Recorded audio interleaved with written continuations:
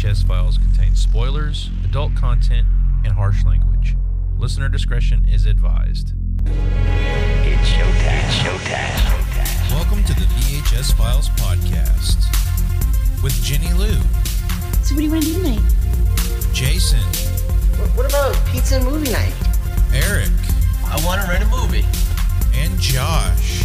I want to go to a good video store so I can get a good movie. And this is the movie of the week. Let's get this pizza movie night started. Yeah, we're back! Yeah! Hubba, hubba, hubba, money, money, money. Who do you trust? How's everybody doing? Tonight we have Mr. Nathan Simmons from Two Drinks and a Haunting back on the show. Welcome, Nathan. Hey, how's it going, guys? I wore a Prince t-shirt to commemorate the true star of Batman 89. Yes, the purple one. So how's everybody doing tonight? Oh, man. Sorry, I just yelled. You I asked gotta get my already? air back in my lungs. I'm good here. We're fine, Josh. Stop asking. I'm thrilled. Thrilled? This is, yeah, I mean, genuinely, when you told me the concept for the VHS files, when you guys were getting started, this was, I think, the first thing I brought up was, it was either this or Big Trouble in Little China, where I was like, if you do either of these movies, I have to be a guest. Yeah. Like, it's not, there's no negotiation about this. I mean, like, the movie that invented the summer blockbuster as we know it now in a lot of ways. Yeah. I mean, genuinely, like, it's so crazy when you think about, like, how huge this movie was. And it kind of changed how movies were merchandised, even like that. Like Batman was everywhere. Yeah. Even a couple of years later, everyone was still trying to like ride the Batman train. And for some reason, the consensus among Hollywood was, oh, pulp characters. Yeah. So that's why we got all of those. Like we got Dick Tracy a few years later. That was on everything from like mugs to T-shirts and breakfast cereal. Yeah, one of the first things I think of when I think of Batman 89 is the marketing. And that was such a striking campaign with just the bat symbol and all the mystery leading up to it and that kind of stuff. Yeah. Oh, absolutely. I mean, it was huge before the movie came out. The poster was just the symbol. It's wild. And not the symbol he wears in the movie, oddly enough. No, yeah. Yeah, the weird little pointy one. We're going to get into this, my friends, because I've got lots to say here. This had to have been the first VHS my family owned, or that I was cognizant of us owning. Right. The VHS tape had a commercial for the Warner Brothers store catalog, like before the movie. Like it was literally like Bugs Bunny and Daffy Duck, like hawking like Batman jackets and copies of the shooting script. Yeah. Well, I mean, as we get into the movie, I'm going to talk about branding a lot more. But yeah, I mean, like everywhere at this time. And I think that's why as a 9-year-old right around this time, like I was so pumped about Batman is because they really promoted the hell out of it. I want to play something real quick that all of us probably did see on TV around this time. And I just watching this sends chills up my back and makes me feel like a kid again. The adventure continues. Now with Batman, the cereal. It's the cereal. And nothing can slow him down. Nothing can stop him from bringing it to you. It's here. A smashing taste. Smashing taste. A honey nut flavored part of your complete breakfast. And it looks like just the crunches. It's Captain Crunch. Yeah. It pretty much just is. Yeah. I mean, That's what it was. No berries. I remember eating a few bowls of that as a kid. That was good stuff. But the problem is, the thing is with the Captain Crunch and that, you still tears the roof of your mouth up and you can feel the strings of skin hanging down afterwards. Just chomping on batarangs. I love that they play the scene of Batman's mass murder spree in that cereal commercial. Yeah, Batman's act of domestic terrorism at the hour mark. all right. Well, I'm going to go ahead and get into the proper introduction here. The movie of the week.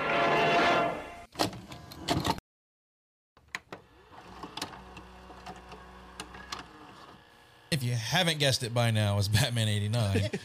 Directed by Tim Burton, was just coming off Beetlejuice, had done Pee-wee's Big Adventure and Beetlejuice at this point. Who's that guy? And we've talked about him already. And then after this, he would go on to do Edward Scissorhands, and Batman Returns. because of this. I mean, legitimately, this movie was so huge. They were like, yeah, if you want to make your weird scissor movie, here's $1 billion. Yeah. And this is at a time when Tim Burton, I mean, I think this, along with Beetlejuice, really is what got Hollywood going, okay, this is a guy that needs to have, I mean, and he's got a unique vision, and they really just kind of let him go into his own little unique style after that. Even though he was bringing it in Beetlejuice and kind of in this as well, although he had the DC universe to kind of draw from here. But this was released June 23rd, 1989, with a budget of $35 million. How much do you guys think this thing brought in at the box office? Oh, shit. I actually used to know. 500 million? Something like that? 411.6 million. That's right. Hell of a guess, Jason. Hell of a guess. On the nose. Yeah. This was released amongst the likes of Do the Right Thing, one of Eric's favorite movies, Honey, I Shrunk the Kids. Hell yeah. One of Jason's favorite movies, The Karate Kid 3. And no. And the sequel to a movie we've already talked about, Ghostbusters 2, came out around this time. So don't get me started on that either. Hey, and License to Kill, right? Like, or was it that same summer? I don't know. It might have been the same summer. It wasn't in the same month, though. Oh, gotcha. Okay. So, but let's talk about 1989 a little bit, Eric. We're sending you back in time. Whoa, this is heavy. Well, Josh, in 1989, a Michigan farmer found a camera attached to balloons in his field. It contained images of what appeared to be a mutilated corpse, leading to a year-long FBI investigation. Turns out it was footage from a Nine Inch Nails music video, Down in It, that was filmed 200 miles away. I love that song. That's an amazing song. Yeah, I didn't...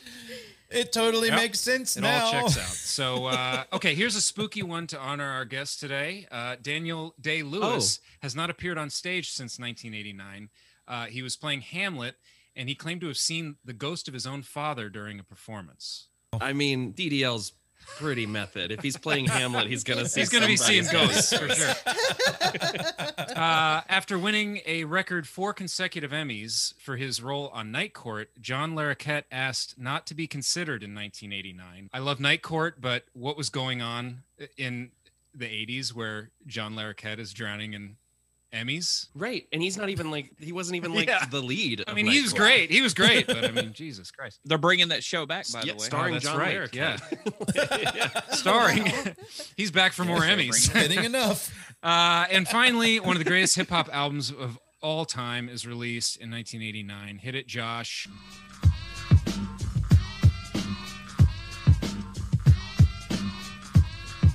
Potholes in my love.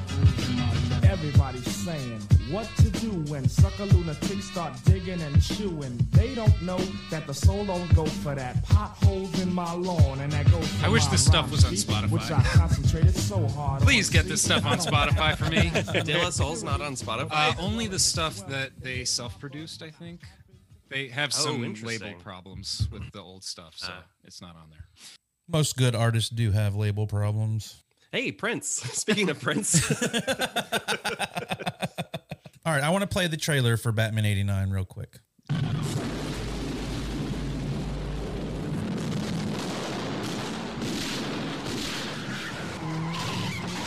It's basically just a sizzle reel. There's no music. Right. It's so pretty wild. much. They like threw it together. And what do you do for a living? And even some of the shots they use in this trailer are not in the movie. Right, like they're alternate takes or like different angles. Audiences at this point were, they knew Batman from the 66 stuff. So this was like, whoa, I've got a very important meeting today. Don't kill me! Don't kill me, William! Don't kill me, man! I mean, they even sound like they're on a soundstage right there. See, doesn't have the same punch. Do you think there were audiences in 89 that were like, holy shit, Robert Wool's in this?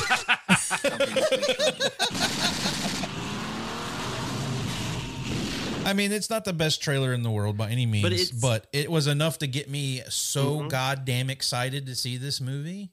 It was like nothing I had ever experienced. Sure. Well, you figure like my lifetime, mine started in '77. Really, the only big superhero movie you had was Superman, and then a few of the sequels.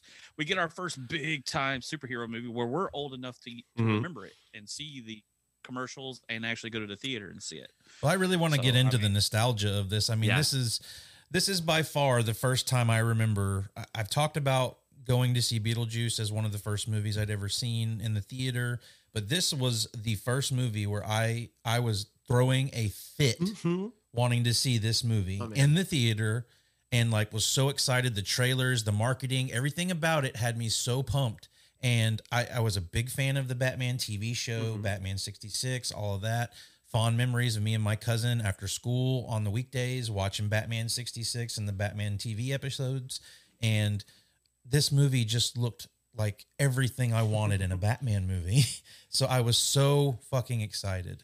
But I finally convinced my mom. This is before my mom and my stepdad got together. So at this point, it was still just me and my mom. And I finally, like, there are a couple of movies I convinced my mom to take me to. Ghostbusters 2 was one of them, which we brought up earlier. But this one was, unfortunately, one I didn't convince her to take me. Although I fought I fought the fight and actually remember going and getting in the car and getting ready to go to the theater. And then realizing you couldn't drive because you were a child. And then you said shields. Shields. No. I mean, my mom was driving, but a thunderstorm had come through and she gave me the excuse of, oh, well, the movie might cut out if it's raining, so we're not going to go to the movie. And I was so heartbroken, did not get to see this movie until it hit VHS. Yeah, can't you just have the car auto drive you to the theater? Hello? Yeah, I mean, Bruce Wayne was rocking a Tesla back in '89. Yeah. I actually have that in my notes. It says the Batmobile, the original Tesla. So, Nathan, how old were you in '89? Okay. Were you born yet? Yes, I was. So when you talk about nostalgia for a movie, for me, this is the nostalgic movie. It came out right before I turned a year old.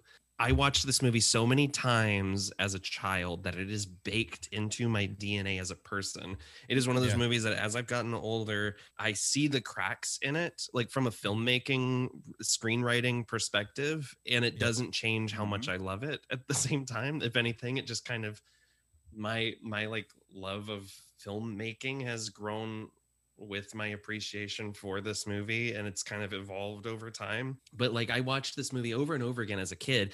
I probably shouldn't have. I mean, genuinely, like watching it recently, I with my girlfriend who was seeing it for like the first time all the way through, she was like, this is not a children's movie. Oh, it's not. And to the point where I told her I was like 3 or 4 years old, like mimicking the Joker, and I called my dad a gruesome son of a bitch. I said, "Come here, you gruesome son of a bitch." Son of a bitch. And he was like, "No, you can't do that." So and he threw you off a cathedral. This was. He did. Yeah. And I was wearing glasses. No, it was. It was so strange because it informed so much of what I love about movie making. I love the soundtrack. It got me into Prince. I'm the only member of my family that likes Prince, and like this movie is like a huge part of that. Wow. It got me into Batman as a character. Batman's still one of my favorite characters in fiction. It kind of becomes cool as you get older to say like, oh, there's Batman's just a jerk or whatever. But you're so right. There's such a backlash against Batman. It's dumb. Yes, there's a reason this character has endured for over 80 years, and this movie kind of like lays the blueprint for a lot of what every superhero film, for good or ill, will do from here on out. I didn't see this in the theater because I was in the womb when it was released. I didn't see this in the theater because I was a year old when it was released. My parents went to go see the film, but I did go see Batman Returns a few years later, which I definitely shouldn't have seen as a child. And if you guys ever do that as an episode, I would love to come back and talk about that experience. It's gonna happen. But I just, this movie is just, it's one that's ingrained in my my soul to the point where I was listening to the score today. I just bought it on vinyl because I'm a real one. And there were bits where certain parts of the music, I could see the sequence in my head. Like there's a weird little bit of percussion and like a wind instrument in one of the tracks. And I was like, oh, this is when they're cleaning out excess chemicals. Like I was literally like, I can't separate that in my head. So yeah, I love this movie so much. And it's a glorious, weird, kind of a mess, and I'm so excited to talk to you guys about it. What I gather from what he just said is that he really likes this movie. It's okay. It's okay. 2 out of 5. You said it's a work of fiction. Isn't this real life? Isn't Batman real? Yeah, he is. We're talking about Dawn of Justice, right? Yes, that's right. Yes. Well, I mean, Eric, you're a big comic book guy, and I mean, you've been reading for a long time. I mean, how important was Batman to you, and how important was this movie at the time? I don't know when I started reading comic books. I just feel like I always did. And Batman has always been a favorite of mine, Batman and Spider-Man. Those are my guys. And, also around this time in comics, they started taking a darker tone with Batman as well. So for me, seeing a Batman that was like the comics was so cool, the old campy stuff, very golden age or whatever you want to call it. That was fun. I liked watching that stuff. But this was like, it felt like it was for me, like just that tone, that darker tone of it. So yeah, it was definitely huge. And, we're going to talk a lot, I'm sure, about just the design in this movie. Of everything. It established such a look that has endured through so many other incarnations of the property, and specifically my personal favorite version of Batman, which is the animated series. And so much of that comes from this, so much of the look of it and the feel of Gotham and all that kind of stuff. And so absolutely, just a really big movie for me as a kid. And Jason, how about you? I mean, most people who know me, I've always been a Marvel guy. I mean, I've read Spider-Man and anything Venom related since I was a kid. But I think because as I got into Venom later, the darker side, and then this movie came out, I was like, this guy's pretty cool. He's dark and he's just like beats the shit out of people with his bare hands. He's not super powered. He wasn't bitten by a mutated radioactive bat or nothing like that. And then you're like, he's a billionaire and he tries to do what's good and go out there and just pulverize freaking people every night. That's why I think I got in there. I mean, as far as DC goes, it's Batman and I like the Flash. Yeah. So Superman to me was too perfect, too goody two shoes. It's too much. But Batman, after this movie came out, definitely became a character for me that I fell in love with for years. But the main thing is because Batman brought us the Joker, and he's the main thing I really love about Batman is their conflict throughout comics and their history together. Yeah. Is like we don't have one without the other, almost type thing. Well, in a lot of ways, this movie is kind of a reaction to the Richard Donner, Richard Lester Superman movies. It's showing an audience we can do a dark noir kind of take on superheroes. We don't necessarily, and this movie's still very funny. Like there is a camp element to this movie that Tim Burton can never avoid. I mean, that's why it took so long for the movie to get made, was that people just knew Batman and superheroes in general as these kind of like campy, bright figures, and it took a lot of convincing for a studio to even take a chance with a Batman movie. Jenny, do you have any distinct memories or anything of Batman at this time? I can't remember if I saw this in the theater or not, but I definitely had a Batman thing when I was younger. Same girl. And I still have a Michael Keaton thing. Yeah. Is this the Thirsty Jenny segment already? We're every week. Okay. I watched Adam West Batman on TV every day after school. Yes. Same bat time, same bat channel. And so I know that I saw this movie when I was young. I just can't remember if I convinced my parents to take me to see it or not. But what I did convince them to do is that Halloween, Batman was going to be at the mall for like mall trick or treat. What? Holy shit. And so in my mind, it was Batman. Right. I mean, I was Batman 7, so is I was at the mall. Batman is going to be at the mall. And I made them take me, and I have this picture of me meeting Batman, and I'm about to burst because I'm so excited. Where was he set up at? Like, I'm picturing the Dark Knight. It's probably at what, like Camelot Music? We had this big like fountain in the middle, and like just all these characters were in a circle around. Batman was standing in a dark corner of the mall. You're talking about Batman at the mall, and all I'm picturing is Ben Wyatt on Parks and Rec in the Batman costume.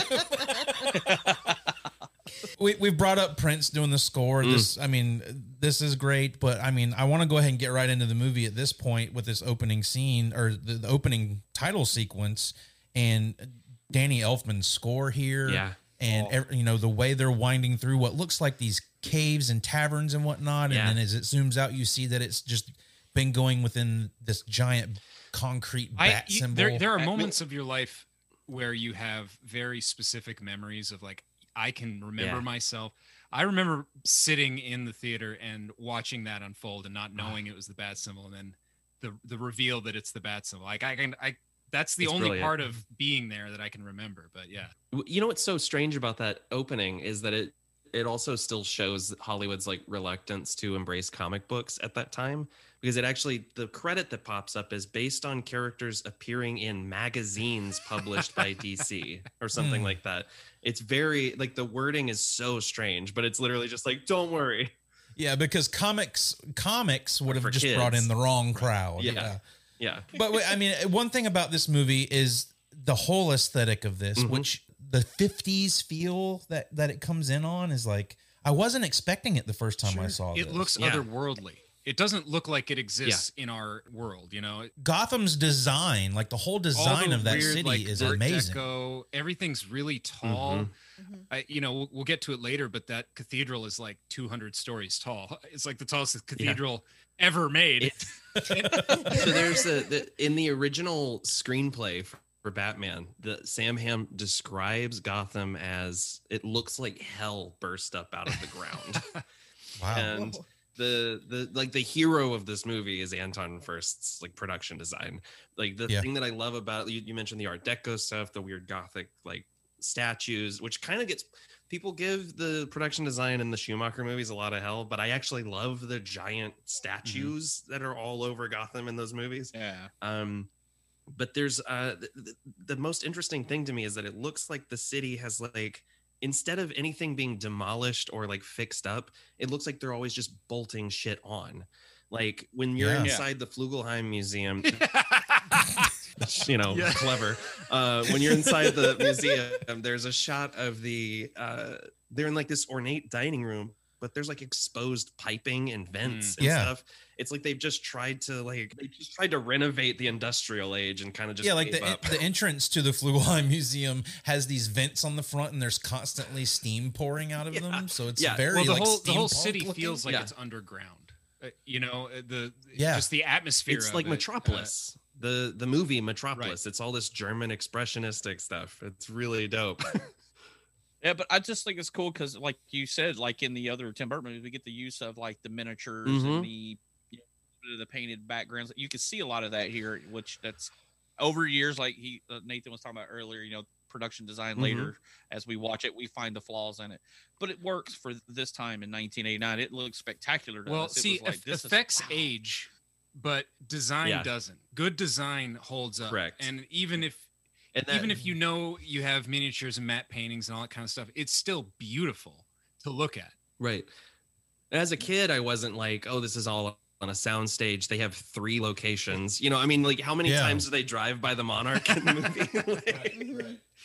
The first time you see Batman in the movie, he's animated. That shot of him, like that overhead shot. I love that. It looks so good. I mean, cool. it's like proto Batman the Animated Series, that shot. Our introduction to Batman here, you get to this whole reference to kind of mirroring what happened to him when he was a kid, and then that misdirect is so good. Like it is like and I remember as a kid watching it, like thinking that was where we were going to get the origin and the genesis of all of this, but it takes this to turn, and then like I was thinking that last night, and I've seen this movie. Do the kid a favor, don't scream. The bat. Oh, give me a break, will you? Johnny Gobbs got ripped and took a walk off a roof. No big wars. But Batman coming down and way in the background too. It's shot like a horror film. Yeah, like he's a predator. Michael Myers coming out of the steam. Yeah. And all in this one little scene, you get all the great Batman stuff. You get fighting, you get gadgets, you get, the great silhouette of him in the shadows, all that stuff. You get it all he right gets there. Shot Get shot, get back up. Yeah, everything. I mean, what an introduction. And then we get, I'm Batman. And we'll never lose that ever. Everyone has to do their own I'm Batman. And also, since this is a podcast, I have to say from a podcasting perspective, the thing that I respect about Batman is that he gets his plugs out like right away. Like the first thing he says is, I want you to tell all your friends about me. Like and subscribe. Yeah. Come visit me on patreon.com/vengeance. Give me a 5-star review. Let's talk about Keaton's Batman voice also is great. It's perfect. Yeah. It's really just his voice with a little bit of bass. Yeah. I mean, aside from Kevin Conroy, I mean, it's literally the best Batman voice. I want to go ahead and bring up Jack Nicholson, top billing here. He is the star of the movie. He is not Batman. I remember distinctly as a kid thinking it was weird that the Joker was the first person listed on the cast list. And what's even better about that? Jack Nicholson was so smart the way he did his contract to do this movie, because he had run right. He ended up making $50 million on this. That's what he's living off of. Alone. He still gets paid. He's still living off of He still gets paid out of any iteration of his Joker. Anytime this movie is like re-released on Blu-ray or whatever, he got like percentage of the gross and merchandising. Like no one was signing merchandising contracts back then. He was smart about this. I mean, him and his agent were like, "Hey, well, in many ways, he is this movie. I mean, he should get top billing. Yes, absolutely. It should just be called Joker. Yeah, I mean, it should be just called Joker, not Batman. And the stigma of it comes from being a kid and thinking it's a Batman movie when it's really centered around the Joker. I mean, you kind of have that, Batman's your hero, so you're defending the fact that he should be the star of the movie. But watching this now, and even watching it over the years, like this is Nicholson's movie for sure. Well, I mean, and rightly so, because he's doing the most the whole time. Like genuinely, and I say this as a Jack Nicholson fan, I don't think I've seen him as into a role ever. I mean, like he loves every minute that he's having so much fun on screen. Yeah. And that's not a backhanded compliment. He's having a blast, clearly. I was taken aback last night a little bit watching it, because that first 10, 15 minutes of him, the introduction of him, the introduction to Grissom and the whole espionage side of things and the conversation they have. But your introduction to Jack Napier before he is the Joker seems very like Chinatown Jack Nicholson. It's very reserved. He's not overbearing. He's not going over the top. But Jack Napier is scarier than the Joker. To me, I genuinely think his performance is scarier. I always wanted one of those hats, just a straight brim round hats he wears. Brought you a snack. And that hat reminds me of The Killing Joke too, which I is that on purpose? Yes. That came out the year before. I think so. Yeah, they did take Batman was in like development hell for like 20 years.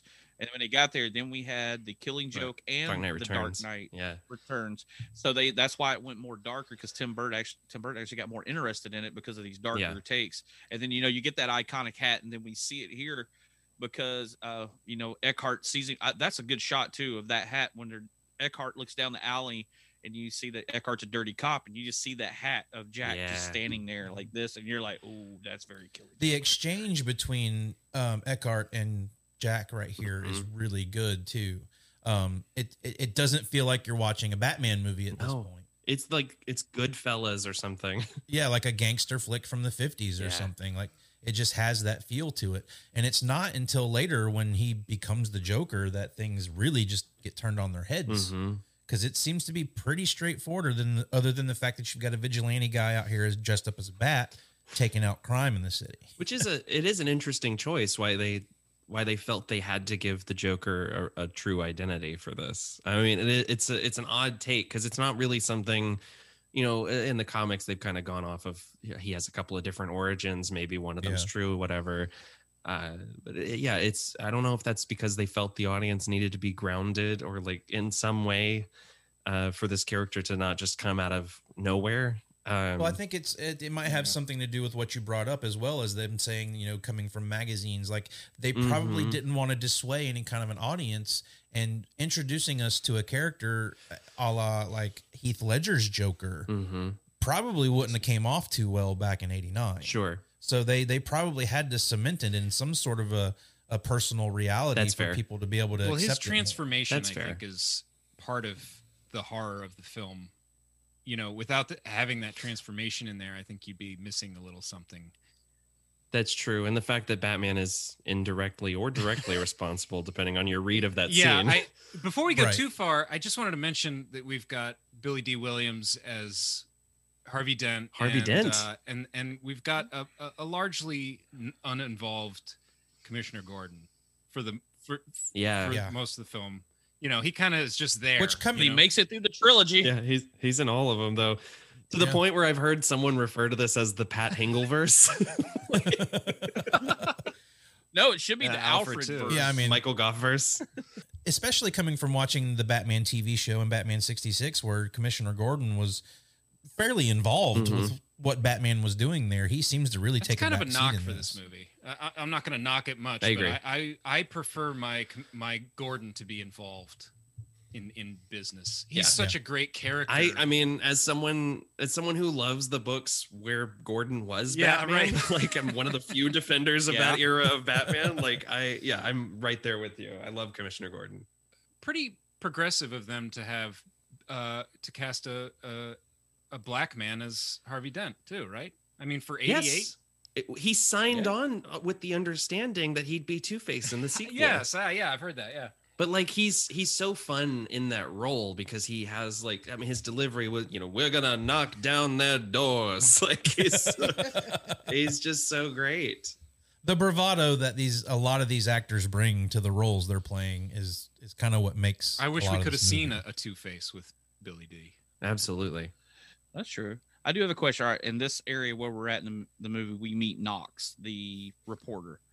Who thinks that we could have done without Knox? And that's another screenwriting Hollywood thing is we need an audience surrogate, which is not necessarily. So we could do without Alexander Knox, but he is a character that I love so much. I like him a lot. I think he's so great. And again, this is I can't say anything bad about this movie, even though I know it doesn't entirely work. So there's a lot of bad language in this Batman movie. God, yeah. Including from Knox, who has one of my favorite line deliveries in the whole movie when the guy draws the Batman sketch and he goes, "What a dick!" Like he just, it's so good. But he does have some great line delivery and some much needed laughter, and he brings some laughter into the movie. And he facilitates a lot of Vicky's side of the story, also. Well, one of my favorite exchanges with him and Vicky is when they're talking and they've just met each other and they're getting ready to go do whatever, and he goes, "Vale, were you marry me?" Like he just puts it right out there from the get-go. Like, I'm attracted to you, so I'm gonna go ahead and just let you know. He says lunch maybe, and she goes maybe, and he goes, "I eat light." I like the very first thing he says, "Hello, legs." Well, I'm reading your stuff and I'm reading yours. He says, if you want me to pose nude, you're going to need a long lens, but obviously that is not what he thinks it means. And here's why Vicky Vale's a boss bitch, because her response is to show him that she's been in a war zone in the Corto Maltese, and he's like, shit.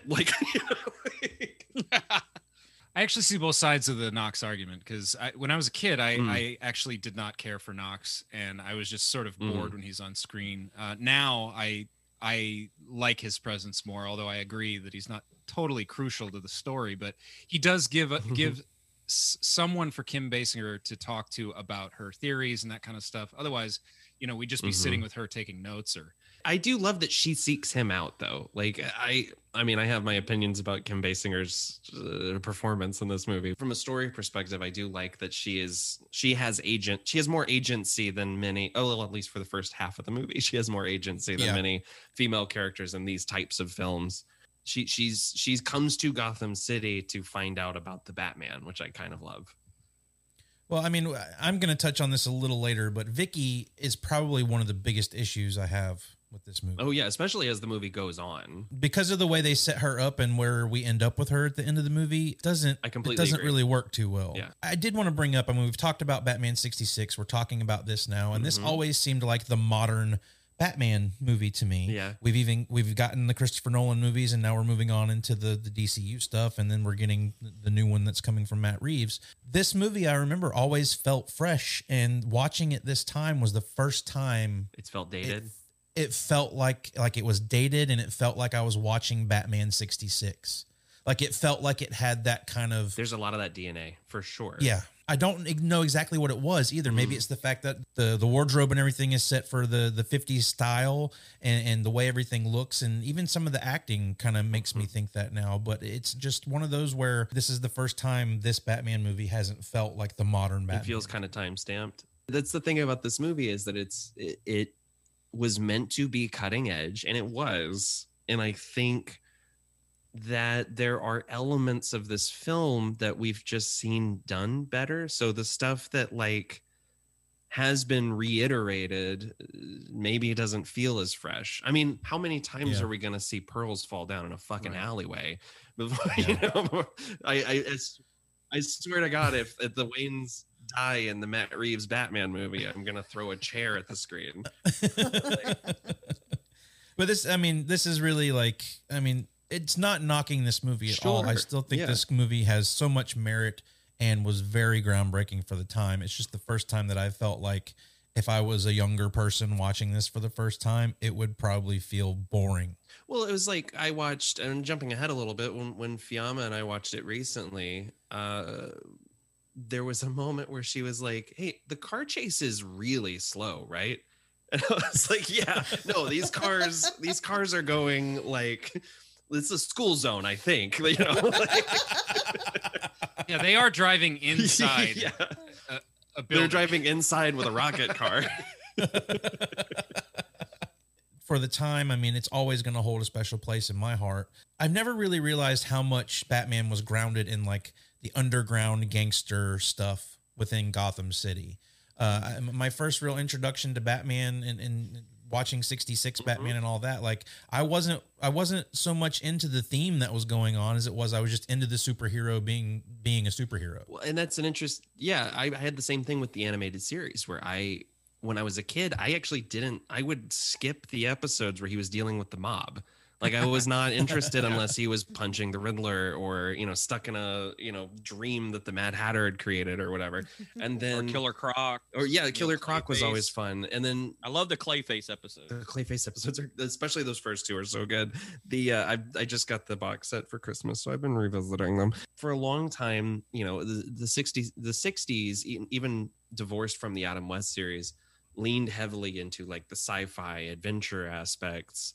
Yeah. Big colorful rogues gallery, not getting too dark, to the point where the Joker was like not really used in the comics for like 20 years. He really made a comeback in the 60s and 70s, especially with like Denny O'Neil in charge of the character. But like there was more of a push in the 70s leading into the 80s to bring Batman back down to earth, to the point where they burned down Wayne Manor and had him living like in a penthouse and dealing with more street crime, and I think that this movie was trying to kind of embrace both aspects. We want to have the big bombastic fight with a colorful rogues gallery, but we also want him to be dealing with somewhat societal issues. There's a reason why the Joker is throwing money at a crowd who all of a sudden thinks he's great, Right. It's also that also places it squarely in the 80s Wall Street scene. That's very much like it's an economically driven villain. But I love how it's just the mob hiding behind front companies and all that with Axis Chemicals and what they're trying to avoid, being caught up in all of that, which all went over my head as a kid. Yeah, absolutely. Oh, yeah. Absolutely. Sure. I knew exactly watching what they were doing. I'm just watching gangsters be gangsters when I'm 9 years old watching this movie. But it's really smart the way they played into that underground crime syndicate and all of that. Mm-hmm. Our introduction to Bruce Wayne and what goes on there and walking through Wayne Manor is one of my favorite scenes of Knox and Vicky walking through. Do you mean the Bruce Wayne super spreader event? Yeah. Yo, I had a panic attack watching that scene again in the age of COVID. Yeah. It is so crowded. Vicky can barely walk through the building. I think I had a similar thought. I was like, oh, there's too many people there. You know what's weird about this movie too, with in regard to the Waynes, is that most people don't know. There's so many people in this movie who don't know who Bruce Wayne is. It is a mystery that the Waynes were killed. They had to dig up in old newspapers.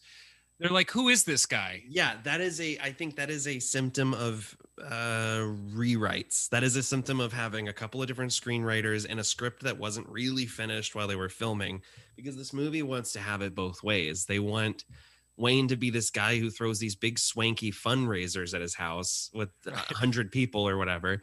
But nobody knows him. Yeah, but they also want him to be this weird Howard Hughes-esque reclusive. Yes. And that's the problem, is that it's not, the movie doesn't really ever side with whether or not he's anyone's ever met him before. Yeah, like you said, like they have to go through microfiche to find out that the Waynes were murdered. Yeah, it's like, well, that's like supposed to be the biggest event ever in Gotham. That's ever happened in Gotham. Right. You figure like when Knox and Vale are in his little armory thing like that, and he walks. All right, Knox is a prominent reporter, I guess, in Gotham, and he doesn't know who Bruce Wayne is. And Vicky Vale's a photojournalist who doesn't know what he looks like, even though that scene is very charming. Like his, I'm not. All of my problems with Bruce Wayne in this movie have nothing to do with Michael Keaton's performance, which I think is fantastic. Yeah. When he first sees Vicky and he says he's not sure, and he's got the pen and he's trying to figure out what to do with the pen. That tracking shot Alfred is so following good him. of Alfred. And one thing they do really well in this movie is Bruce and Alfred's relationship. Absolutely. And you right away see Alfred picking up behind him, picking up his pen, picking up his drink, and of course the dinner scene later. They really establish that love that they have, which isn't always. I think that relationship continues to be a strong thread through the rest of that era of Batman movies. Like it's the best thing about Batman and Robin also. Yeah. Oh yeah, at the end where they're trying to save Alfred's life. For sure. Yeah. That's a tearjerker moment. But the cool thing after this is as kids, we get our first look at the Batcave. Yeah. Yeah. And it looks amazing. And you're like, oh.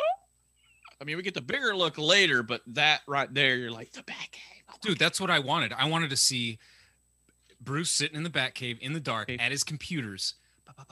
With his glasses, because Batman can't see. He just needs them for reading. Yeah, okay? But he sees just fine when he's kicking ass all night. He's just got those little Dumbledore like half moon glasses. But this leads us to the Axis Chemicals scene, which I think is great. Another great introduction, or a continuation into our introduction of Batman within Gotham City. Another great set design as well. Oh, yeah, so good. I love how they lay out some of the shots where one person will go up a flight of stairs, another person will cross over, and then you'll see somebody else walk at the top. Like, it does a good job of confusing you as to where everybody is within this chemical plant. And obviously Jack's a smart guy. He figures out that they've been ratted out here, boys. And he's so cool. He's not even surprised. He's not. Yeah. He's just like, oh, okay. Well, I think he kind of had a feeling, because like in an earlier scene where Grissom is wanting him to go, and he's like, no, you need to go. Fumes that place. Like that. But the part here is where this movie there's a few parts of this movie that have the Batman 66 and TV show feel, are the little side angle shots of the bad guys shooting the good guys, and then some water will spurt out here, some chemical. That is so old school Batman. So was the scene. So is the scene where his girlfriend says, "You look fine," and he goes, "I didn't ask." Yes, I love that. That's just that example of bravado that I'm saying. Like all these actors are bringing to these characters. Can I call to attention a line in this sequence that go for it. Lieutenant Eckhart, but who, by the way, is Porkins from Star Wars? Porkins, yes, that was going to be coming up later. Oh, okay, sorry. He goes, "Shoot to kill. Know what I mean?" And I was like, "Yeah, I fucking like that's very clear." Yeah, it's pretty obvious. Lieutenant, I don't know what you mean. Sorry, before we start. Yeah. What does shoot to kill exactly? You mean aim for the head or the heart? His voice too is just so deep, like he's just been chewing on cigars his whole life. It's almost a little too much. I answer to Grissom, not to psychos. I'm waiting for him to say, they got gas in it. And I'm assuming he's get your ass away from there. Can we get Donald Pleasance I was as the like, Joker? Donald Pleasance is back. He's back. He's gonna be an inspiration for Harvey Bullock, I assume, right? That's so. Bullock was a character, I believe. Was already. Bullock in the it's comics already? They decided not to. Maybe they decided not to go with Bullock because they were going to kill this character off. Right, he was going to be dirty, which Bullock's right. not. But he's got that Bullock look. He definitely does. Does. So I want to go ahead and ask the question to everybody: did Batman drop him? Okay, so my recent rewatch, this is the first time I've felt like maybe. It is so. It's very like. It's weirdly. It's shot very like ambiguously. Yeah. Although this is also the first time I've noticed. I always thought that the bullet like grazed Jack, but it goes in one cheek and out the other. It comes out the other. Is that what it does? I thought it just like I was confused on that too. Explodes into shrapnel and just sort of like peppers. No, that's what I thought. It goes through one. Batman. I double checked it because in the there's a really great comic adaptation of the movie by Jerry Ordway, and it like makes it super obvious that there's literally like an entrance and an exit wound. I just that had makes so much sense. That's why he needs the plastic surgery. That's why That's why he's got the smile. And it the bullet fucks hole. up his nerves. They say he's got nerve damage. I assumed it was the chemicals because the chemicals make other people have the same smile and they're not getting shot through their face. But yeah, see, that's what I found confusing. Me and Jenny were actually talking about that. It was like, okay, so he's either got nerve damage to his face and that's what's causing the permanent smile. But I was like, well, wait. All these people that are getting gassed have the same thing. I think the gas part of it is just something that they synthesized to make that work for them. I think it's also another, 3 screenwriters thing. Yeah, true. Uncredited rewrites. Well, back to the question Josh had about drop. Sure. I mean, I have that. I have it in my notes where he's like trying to save me. But if you notice, Batman hands jiggle like he's like, let go, like. Get away from you. See his hand move, but it's really Jack's hold on for dear life. Maybe. I mean, you kind of see his hand shake, like he's like, "Let go of me." Yeah, Batman does not seem to be struggling here. Like he's very calm. You know, it doesn't look like he's like, "I'm gonna drop you, sorry, buddy." You know. Well, here's the thing that I have is we've seen Batman on 2 occasions now deadlift a motherfucker and hold him without any problem. Yeah. We've also seen in this scene that he can catch somebody with a line too and dangle them. Yeah, I mean, in the beginning he holds that guy over the edge of the building. But sure. But to him being like that, Jack in this movie is a little pudgy too. So that's one arm. That's true. Batman does do weight checks occasionally. Yeah. I mean, the line pretty much gave way at 108 pounds. Right. You know? Oh yeah. So. But I mean, Jack Nicholson in this movie is kind of he's a little portly. That's true, and that guy that Batman picks up in the beginning of the movie is like he's like a meth head, dude. He don't weigh anything. They look like mutants. Like they look rough, dude. They look like that's cool. They're probably we're talking about a Batman movie. Right? They're probably pretty wasted away, pretty light. You can toss them around. Speaking of Batman lifting Jack, that's one of the most telling moments of who Jack Napier is as a character is he just kind of like fixes his. I mean, I do love the moment when he picks him up and Jack goes, Jesus, like, he puts him back down and he just goes like, nice outfit. And Batman kind of gives him a little smirk. He's like, I know, like, it's pretty sweet. I keep it in a vault for some reason. Yeah. Right. Yeah. Only have one. Yeah. I have racks the whole on movie, racks. just one. But where this movie really takes its turn is when you get him out of the vat of chemicals and into this surgeon. Oh my God. But the shot of his hand coming up. Yeah, well, the hand coming up out of the chemicals too, like with the green fingernails and melted gloves. Yeah, this stuff is straight horror. Yeah, absolutely. But like the surgeon's office, it's obviously a back alley. It's a back alley guy. Doctor. Look what Why I have is to there a work with. sign? Why is there? Why does he have the sign? That is the most Batman 66 moment in the movie. That is so funny. I think that because I surgery this way. I think I've seen this movie more than any other movie. I genuinely believe that, and I still catch things like I caught that on like a recent rewatch that made me laugh so hard. Mm-hmm. But I love the scene because he's all wrapped up in gauze and the doctor saying, I did all I could with the nerve damage, and you see what kind of tools I have, and these are like very rusted, nasty looking plastic surgery tool. But when he sees it, the laugh, that initial laugh, you're like, oh this is where Jack Nicholson goes from 1 to 10. Yeah. Is right here. I love his giggles through the movie. Yeah. They're way better than his like full-on laughing. When he starts giggling like in the middle of a sentence, just muttering to himself and giggling, that stuff is so good. But yeah, because right after this is when we get him. He goes up to Grissom's tower. Right. This is where he says, "Is that you, Sugar Bones?" Yeah, I've got the clip. I'm gonna go ahead and play please.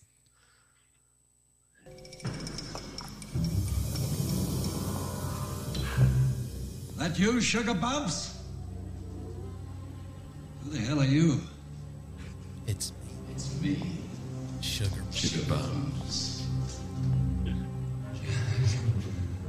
Oh, thank God you're alive. I heard your name. Fried. Is that what you heard? You set me up over a woman. A woman! Woman!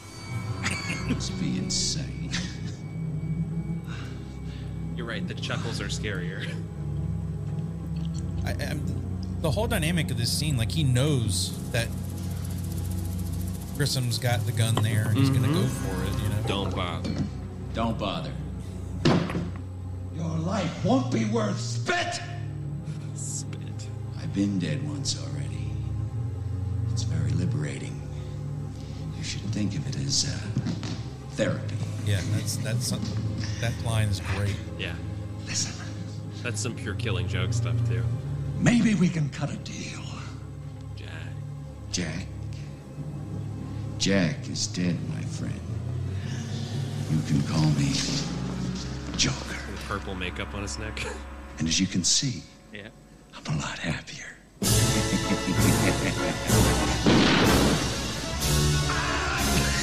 Sorry.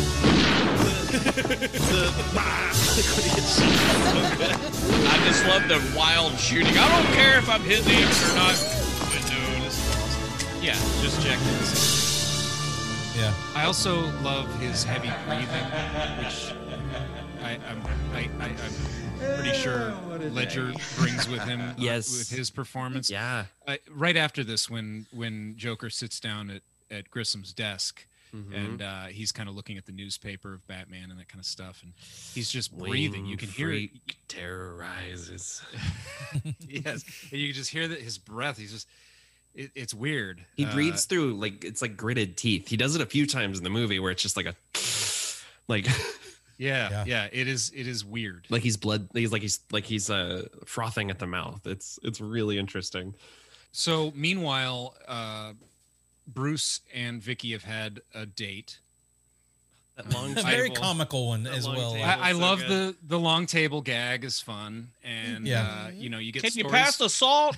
You get stories with Alfred, and then she stays over. Jenny, if you came over if you were on a date, and this is like the start of it, the guy gives you fucking soup. And you're at like 40 yards away from him, like at a table, and he doesn't even know the layout of his own home. And then his old homie comes in to hang out with you guys. Do you fucking stay? Do you sleep with him? By the way, Batman gets his dick wet in this movie. Batman just got his dick wet. What? though. But I will say, Bruce Wayne turns on the charm because when she says, "Do you like eating in here?" and he's like, "Come to think of it, I don't think I've ever been in this room before." It's like, cute. I think that's genuinely funny. Yeah. And you get the vibe that like he's faking drinking, like Batman. There's just very much a thing from like Year One and Dark Knight Returns is that Batman doesn't drink. He's hanging out drinking like ginger ale, pretending that he's like this billionaire like layabout. Yeah, but that is a little problematic because he's on a date and she is drunk by the end, and he is fine. Yeah, and he takes full advantage of his situation. Yeah. Also, when she leaves the next morning, how has Batman never been caught? Because like Alfred should know. Blows it. Alfred should know if I hear something that I haven't heard about, I should just play along with it. Because he's like, Ms. Vale, we're going to be here for quite a while. I thought the same thing when he said it this time. Yeah, I was like like, Alfred, ooh. did you forget that we have a massive secret that we're trying to keep? Right. But the other part is she wakes up in the middle of the night and he's hanging upside down like a bat with his arms all spread like a bat. Is he sleeping or is he doing like some kind of workout? I think it's meant to be a like a meditation moment. I thought I genuinely he's not a bat. It's a bit too far. No. Yeah. But that's what I'm saying. Like they were really reaching. Yeah. Yeah, like he's eating like a little bowl of fruit and insects. You know? I've got another clip here of Jack Nicholson, and this just goes to show you how much this is his movie, because all we're talking about is him and the Joker and whatnot. But this is one of my favorite scenes of his in this. Is this where they have the boss meeting? This is where they're having the boss meeting. This is my favorite scene in the movie. Genuinely my favorite. And Bob. Remember, you are my number one. What the fuck is he doing here? He's doing Jack Palance impression. Yes, exactly. Jack Palance did that to him when he was sending him to access chemicals. I know he did. And that's not lost on me. But what Jack Nicholson is doing right here is so fucking freaky. But the thing. It's his impersonation of Jack Palance, because that's Jack Palance. Jack Palance is terrible in this movie. Oh, horrible. His performance is terrible. He's like, Jack, yo, that's why I want you in charge of this operation. Like it's like literally, it's this insane vaudeville performance, and apparently he and Tim Burton did not get along on set to the point where Tim Burton was asking him to like rein it in a little bit because he was being super over the top, and Jack Palance said something like, "I've done over 100 pictures. How many movies have you made?" Yeah, that sounds like something he would say. I think there was a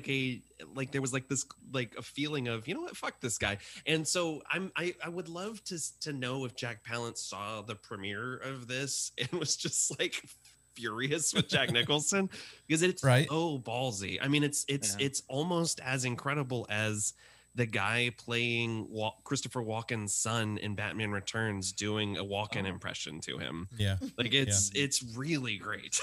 It's funny too, because as the character of Joker, no one knows what he's talking about when he's doing that. That's literally just a joke to make himself laugh, which is such a jokery thing to do. Bob is his right fucking hand man, dude. Like Bob is down for whatever. Because he does this weird thing to Bob, and then Bob just goes, "Yes, sir," and then puts on his glasses.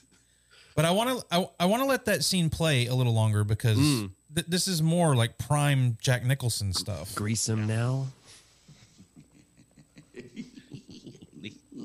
Just the face. So funny. And the conversation with a corpse, like when I was a kid, I don't think I really realized how macabre this is. Give him a few days. Give him a couple of days to think it over. But the aspect of him wiping away the flesh-colored makeup, and it's the white underneath. I love it. I love his face right there. Yeah. Like he's shocked. Okay. Grease him now? Okay. You are a ruthless bastard, Fratelli. I'm glad you're dead. I'm glad you're dead. It's my favorite scene in the movie. That's a good one. That is one of my favorite, just psycho scenes. I'm glad you're dead. Yeah, so he makes himself laugh. Yeah, yes. exactly. Yeah. That was the thing that struck my girlfriend when we watched this recently. Was she was just like, everything, most of the lines the Joker has don't make sense, and they work as like a kind of anti-comedy. Like he says things that don't. He has a bit where he says, "I'm of a mind to make some mookie," which is like an insane, like doesn't really make any sense. It's so funny. But it's like it's anti-comedy. He likes, he does things just to amuse himself. Well, that stuff kind of carries over into the animated series, sure, which is my favorite Joker personally. Is Me too. Mark Hamill, the Mark Hamill Joker, and he's constantly making jokes that no one laughs at but him. That's kind of a big part of that Joker, is that his jokes don't hit, except for himself. He thinks he's hilarious. There's an extended sequence in Mask of the Phantasm when he's just by himself in the World's Fair, and he's just talking to this mannequin. He's like, "Meatloaf again." Like it's just he's just doing it to himself. And I love that aspect of the character. That whole sequence is incredible, to the point where you feel like Christopher Nolan felt like we have to outdo it with our own boardroom sequence in The Dark Knight, when the Joker's first appearance. But I love how everyone's just kind of like from the get-go not on board with him taking over organized crime. There's the one dude who's just like, "You're crazy." The fact that like in The Dark Knight, Christopher Nolan's Dark Knight, they at least respond to what the Joker does. Like, these fucking dudes here are like no response whatsoever. They're just watch this dude electrocute a guy to death, and they're just sitting there like, "Oh, well, I mean, they are gangsters. I'm sure they've seen some pretty heinous shit, but like they do nothing to the fact that one of their own is being killed right in front of them." They're scared shitless because they've never seen anybody fry somebody. And not to nitpick here, but he does say, where does he get all those wonderful toys in that great line later? But he has his own toys that where the hell did they come from? Where did he get a joy buzzer that can literally fry someone? Yeah, I need one of those. One of my favorite things is the punch gun that he uses to punch the TV. The boxing gloves. A lot of TV. The Joker, just like the Shredder and Ninja Turtles, just throwing knives into televisions. Yeah, he's got a room in the back just full of new television. Oh, Joker needs a new television. Bob, bring out my CRT. And we follow Vicky through the city as she's following Bruce around. She's caught on to the fact that he's hiding something from her. He lied to her. He did not go out of town. The fact that no one knows who Bruce Wayne is just seems very odd in this. And like they have to research his background and everything. But this leads to the scene of, I guess you would call it, the clown attack at City Hall. That is what it's called in Danny Elfman's music cue for this sequence, is called Clown Attack. There you go, Jason. Suck it. I don't care. They're mimes. Did you not just watch Terrifier? Hello. Yeah. It should have been called Mime Your Own Business. You're right. And does nobody think it's weird that a dozen or so mimes have just shown up right out in front of City Hall? It was the 80s. It was a different time. You never know. There were mimes everywhere back then. Yeah, mimes money. You don't remember that? I like the mime is money. It's a line from Spinal Tap. Yeah. The Joker's wardrobe has changed into this completely loud and out there, just he is embracing the clown side of all of this very much so. I love how he changes his eyebrows, and then he has the little old school like Betty Page lips. Yes. Yeah. Or Betty Boop lips painted on. That's another Joker line that makes no sense and is incredible. Hey there, Benny. It's your Uncle Bingo. Time to pay the check. But it's so creepy the way he says it and comes across. Like it's very sinister. He reached up with his dead hand. The costuming is excellent. And he's got a different costume every time we see him at this point. Every new scene with Joker, you get a new look, and they're all great. This one's my favorite look. I do love the black and white, top hat and tails, and like Jason said, the kind of cutesy lipstick, like the old school, like it looks like an old school Harley Quinn kind of look. Yeah. And I love that throughout this, Bruce Wayne is observing and doesn't even get down. He gets shot in the arm. He gets grazed by a bullet while they're shooting Tommy guns everywhere, and he's just staring at Joker. And I love the Tommy guns that they're using as opposed to like a modern machine gun. Like it still feels very 50s and no, it has like that 20s gangster. Yeah, a little bit. Yeah. And another great Knox line whenever the one guy is talking about how Grissom's going to let him take over all of his businesses. He goes, "Yeah, you do some time together as kids." It's a really great line. He's very snarky when it comes to even at the end when he's asking questions to the chief and everything. How do we call him? It was after this we get to the funny scenes of the punch gun because it shoots because Joker's pissed because Batman's getting all of his freaking press. No matter what he does, it's all about Batman and Gotham, and it's fucking driving him nuts. That's I think what leads to it is just his ego is so overinflated. He's like, I can't take sharing the limelight with somebody. Well, and that's what happens. Yeah, like there's all this stuff. Like people are dying constantly because of something the Joker did. And the real headline is, "Oh, so you think we can trust this Batman guy?" He's just like, "Motherfuckers, I'm trying to give you a nightmare." Like, this town needs an enema.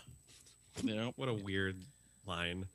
Again, it's something that's funny to him. It's like so it good. doesn't make any sense. Yeah, Eric, I wanted to ask you if you noticed the branding that the Joker actually has in this movie from a person who works in advertisements and stuff like that. Like.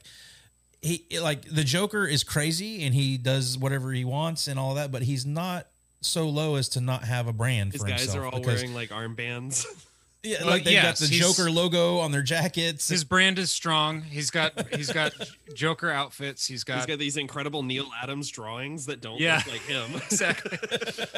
Yeah, you have actual art from the comics. And the cars are properly branded with, I love the Joker cars. We're going to talk about the Batmobile, but those Joker cars are incredible. He's got his own. He's big on branding. He likes a lot of attention. He wears a lot of makeup. He's an artist. Makes commercials. Starting to remind me of somebody. Anyway, he's a chemist. But I love all that stuff. Joker notoriously throughout the comics and cartoons and stuff like that is all about proper branding. All the Batman villains are, mostly. Well, I mean, Batman's doing it himself. Why not? Why not let the villains do it too? Yeah, where's Joker ink? Well, this is leading up to the scene at the museum, which is a ruse. The Joker has set up Vicky Vale to meet him there, thinking she's going to be meeting Bruce. Because he fell in love with her from the pictures that Bob took. Yeah. Well, I mean, he's so infatuated. But with her. let's go ahead and put it out there. I mean, it's not unplausible that the Joker fell in love with her at first sight. Because I mean, Bruce and Vicky fall in love with each other after sleeping together one time. Do we go to the museum first, or is the news report? The news reports first, right? Yes. True. News reports. True. The news Which is so and all that. scary, like genuinely, like very shocking. And that fake commercial is just so funny. Like it shouldn't be funny, but it's so good. I just that whole sequence. It was another thing that like went over my head as a kid. I didn't really understand what was happening. But the cutouts of the two dead models that he's using with their lips moving. Love that Joker. Yeah, they're so this stuff is so prime Joker. Taking control of the television, doing some big grand scheme that's going to get him attention, and people are going to die, and all the theatrics, all that kind of stuff is really just so true to the Joker character. What in my my Joker that I like. There's been a lot of iterations of Joker over the years, but I like the big performance Joker. Yeah, the one that wants to make a giant event out of everything. Smile or lip color so natural. Only your Undertaker will know for sure. Well, it's not the fact, because we got just gangster Jack Napier. He turns into the Joker, but he's really he's above the mark as far as smart. Yeah. I mean, we find out later that he's like top notch in chemistry and stuff. So then all this falls back that he knew what he was doing. It wasn't just something he threw together. Oh yeah. And maybe this to kill people. No, he knew exactly what to go together to this and this to make you die. Well, and that's what's interesting is he somehow takes over the chemical plant off screen to use to create that. But it's like I do love the idea that he's hidden various components in different products. That is a clever, and it gives Batman a chance to do some detective work, which we don't get very often, especially Batman movies. But there's also that great line where Bruce says, "Alfred, let's go shopping." And where's that scene? Like, yeah, with some elevator music and them just pushing a shopping cart. Do we need any Frosted Flakes, sir? No, we need Batman cereal so we can cut up the roof of our mouth. And Diet Coke. Oh, and if we break down, we have OnStar on demand. We're coming up to the museum scene, and I want to go ahead and get into some Almost Famous real quick. Almost Famous. I know that, dude. I don't know them. I know her. Haven't you ever heard of that guy? What's his name? That guy who was in that movie that was out last year. I'm going to go ahead and throw out Bob the Goon. Yes. Tracy I have Walter. Bob as one of mine. That's who I have for one of mine. He has been in a lot of fucking movies, dude. Like over 100 movies. Yeah. Dude, he was in Conan the Destroyer. Yeah. Hello? Yeah. Wasn't he in this because he's Jack Nicholson's like BFF or something like that? Like, didn't he? I'm not sure. I didn't get any research on that, but yeah. He was in was it movie I Spit on Your Grave? That's right. Small part. He was in He's there in too. that. Wow, deep cut there. In the same scene, I would like to mention it's not really him, but the guy Lawrence, the guy holding the boombox, looks exactly like Sergeant Slaughter, and that makes me really happy. Lawrence? Yeah, he was in Young Guns 2, and had a small part in Silence of the Lambs. And then he was in Aaron Brockovich too. Small scene in there. Yeah. He's actually one that helps break their case in that movie. So he. Oh yeah. Oh, you know what? I do have one, and I don't have the actor's name in front of me, so I will. What's the character? I'll tell you. The guy that Batman dangles over the roof at the beginning of the movie. Oh, I can't tell you that one. Okay. Didn't have it. I'll look it up. But you guys talk. I'll go with Pat Hingle. Yeah. Yeah. And I just want to point out Jerry Hall as the Jack's girlfriend, the blonde, because she was a very famous model in the UK, and then also famously married to she's married to Rupert Murdoch right now, which is gross. But she was married to Rolling Stones guy. Why can't I think of his name? Mick Jagger? Yes, thank you. Oh, right. Mick Jagger. I could totally forget them, because we know how Josh feels about the Rolling Stones. Okay. But, I found him. I agree with you. Christopher Fairbank, the actor that plays Nick, the guy that's dangled over the rooftop. He is the broker in Guardians of the Galaxy. He's the doctor that like peeks in on Bruce Willis and Mia Jovovich having sex at the end of The Fifth Element. Yep. Oh wow. The one who's like they're and he's like they need 5 more minutes. And he's in an episode of Doctor Who. Like the dude pops up all the time. Alien 3. Yes. Yeah. But so I want to point out the one that Eric said, Pat Hingle. Other than him being Gordon through these Batman movies, you remember he was also in Maximum Overdrive. Hendershot. Yes. Yes, he was the guy who owned the truck stop. He's also in Talladega Nights. He's been in a handful of things. Yeah. But Nathan brought up William Hootkins, who played Eckhart. He was Porkins in Star Wars. He's also in Raiders, right? I think. Raiders, yeah. A few other B movies like American Gothic and stuff like that. So, Jenny, did you have anybody in particular? I feel like I've seen Knox in quite a few things. Arliss. Yeah, he was that's the main thing he did was Arliss. He just reprised the role of Alexander Knox in the CW's Crisis on Infinite Earths. He pops up at the beginning of the first episode, which is it made me really happy. Well, just for Jenny saying Knox, he was also in Good Morning Vietnam. He was the one little private that was in the movie, and he was in Bull Durham as one of the coaches. Mm-hmm. So, he's been in a few things. Kim Basinger played the role of Prince's girlfriend for a little while. But now we're at the museum. One of the coolest scenes in the movie. Yeah. The Flugenheim. The Flugenheim. That's hilarious. Jenny audibly laughed out loud, like she thought it was so funny. Bruce Wayne's an idiot. Like he legit gets Alfred's like, she said she'll be late meeting you at the museum, and he goes, okay, that sounds great. Hang on, I'm not this is not the guy who can make split decisions. Wait, I am the world's greatest detective, and I just totally missed this. But I don't have a planner. I feel like the Joker demolishing the museum feels a little goofy and out of place now for some reason for me. Oh, I adore it. It's very Banksy. I love the music scene and everything. Yeah, it's great. I think that this fits with the conception of the Joker as a quote unquote homicidal artist, where he's trying to like apply some kind of grand design to what he's doing. I think now that I like. I really like that he's just cutting loose. The scenes of him where he's like, doing the same pose as the ballerina sculpture is so funny to me. Right. It's all performance art. He's expressing himself. I do art until somebody dies. But I like, but he's truly an artist because when he sees something he likes, he won't let. Because Bob goes for the one painting. Goes that Hieronymus Bosch piece. It's so funny. It's really funny. And I love that when he says the $1 bill to the George Washington thing, that the guy goes around and sprays a circle around his head. I like let's give him a shave.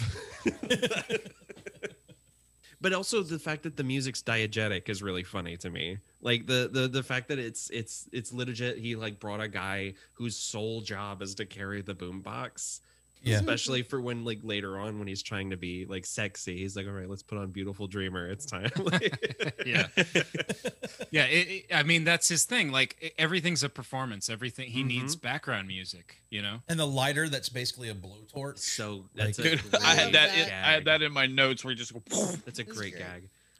But I like when he's talking to Vicky and he gives her the whole homicidal artist thing, and he goes, "I'm the world's first fully functional homicidal artist." And he does that little kiss to her, like when she throws the water on his face and he does the whole "I'm melting" thing. Yes, I love it. And that she actually gets concerned. Yeah, she's like patting it. Like I always found that kind of weird that she's like walking up and patting his back, like, "Oh, I'm sorry. Are you okay?" Like he didn't just try to murder you, like right. Like he just tried to squirt her with acid from his rose. Have a little whiff of my posy. And are we to assume that everybody else in the museum is dead, or is this just like a sleeping gas? They're all dead. For sure. Yeah, I mean, that lady like face plants into her German chocolate cake with her face like her eyes wide open. I love the bit when he's going through her portfolio and he's like crap. No, I love it. I love Joker. Like his obsession with photography in this movie is an interesting choice. Like he goes through her portfolio. There's the bit earlier when Bob brings him all the pictures and he's like, "Who is this loss?" Like when he looks at the picture of Knox, it's so good. And there's just all those cut up pictures scattered around the floor and everything. One of his best lines is when he's cutting out the picture of Vicky Vale and he goes, "It's hard to stay inside the lines." It's the only time Bob laughs at one of his jokes, which I like. Or I love Bob's comment there though. He's like, she's dating some guy named Wayne. She's about to trade up. She's about to trade up. Yeah, the whole museum scene is great, and it has that. I mean, to the point where how many times now have we seen Batman come through a skylight? Or it's so good. That shot of him coming straight down through the skylight is just incredible, and the Foley design is so good. The like it's just it's such it's a very distinctive sound effect. Yeah, it's like Stone Cold's coming in. Yeah. What always got me about this is he lands right next to Vicky and then puts the whatever this thing is in Joker's face, almost like it's a weapon. But and then Joker doesn't move. Like he kind of puts his head back, but he doesn't duck. Yeah, he has a death wish. The way this thing works and how it splays open and then shoots the two lines in different directions, like. It's just kind of jarring the way that happens because it's not really what you're expecting in that moment. But when he zip lines across there and we get doesn't get those wonderful toys. This was my favorite scene when I was a kid, just because in my head I always felt like there was more action in this movie than there really is. It's very minimal. Yeah, and Batman can't really move. It is funny whenever he has to look up or something and he just has to completely lean his entire body back. Yeah, but he's like Mr. Bean in that way. At least they got to that problem in was it The Dark Knight? Sure. Yeah. You want to turn your head. Well, while we're here and we've seen Batman a few times in this, and we've talked about the branding of this movie, and you've got you've got the bat symbol here, which I'm showing everyone the classic poster with the bronzed bat symbol. Yep, we've got that one, and then one thing that has always bothered me in this movie is how this is what's on the weird little cowl. spiny thing. Yeah, like there's extra little wings on it. Yeah, and I wonder why that was left there. Like if it was a conscious choice, or if it was like they did it and then something along like the showings or the viewings or whatever, like people didn't respond well to it, so they rebranded.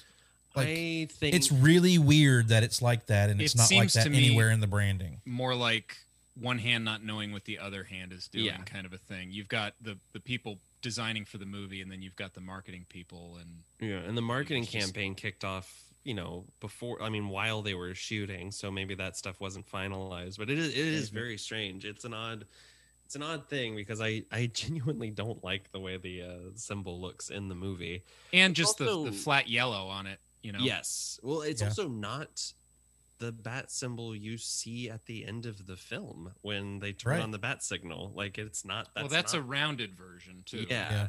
But yeah, I know what you mean. It's year one. He's still figuring out his branding. And this is a very visual thing that we're talking about. I'll throw some pictures on our social media in reference to what we're talking about. Right. But the coolest part about this scene that we're talking about is this scene that happens after it, because as a kid, we get to finally see the freaking Batmobile that we have seen in the trailer. Yeah. Dude! That's, I love this is by far my favorite ever Batmobile design. Yeah. I don't know if it will ever change. The close second is the animated series Batmobile, but like this is just it's so good, and the little fins on the back are so dope. The little bat symbols, I just now, even the way the hood zooms back, it looks just everything about it is just so cool. Yeah. It just looks fast as hell too. It does. Oh, yeah. Although it doesn't have a very good turning radius. No. We thought was that in Batman Returns, he has to shoot the grappling hook out. It's this one. Make a hard that's this one. He has to make that turn in this one. Yeah. So many cabbages get killed in this movie. But the cool thing about the card, tell me if you were talking about the whole branding in the movie. Who remembers when MTV was offering you the chance to win the Batmobile? Was it this one, or was it the Batman Forever Batmobile? No, it was this, because I remember begging my mom to enter this contest like all the time, because you had to be 18 years or older. And I'm like, Mom, enter this. I want to drive the Batmobile to school when I'm 16. I loved this movie so much. I remember there was this thing in the early 90s when Nickelodeon was doing let your voices be heard. Who do you think should be the next president? It was like during one of the, I think when Clinton was running for re-election, perhaps. Mm-hmm. I didn't they were like, here, write in your name for who you think should be the president. We'll do like this special election episode of Nickelodeon News. And I didn't know really anything about how the presidency worked. I just knew that all presidents were famous, and the only famous person whose name I knew was Michael Keaton. And I remember being 3 or 4 and having the distinct thought, Michael Keaton should be the president. And I'm still not convinced I'm wrong. But yeah, I'm sorry, that was very off topic, but I just quickly looked up the Batmobile giveaway, Jason. Yeah. And you're right, it was for this movie in this Batmobile, but it had no engine. So it was basically a giant full-size replica. It had the interior, like the cockpit or whatever you would call it, but no engine. So it was a paperweight. Yeah. So thank you, Eric, for crushing my dreams. And I quit now. Now you know that you didn't miss out, man. Well, still, I became a mechanic later. I could have put an engine in that damn right. thing. Yeah. Come on. I would have put. So we go back to the Batcave. He saves.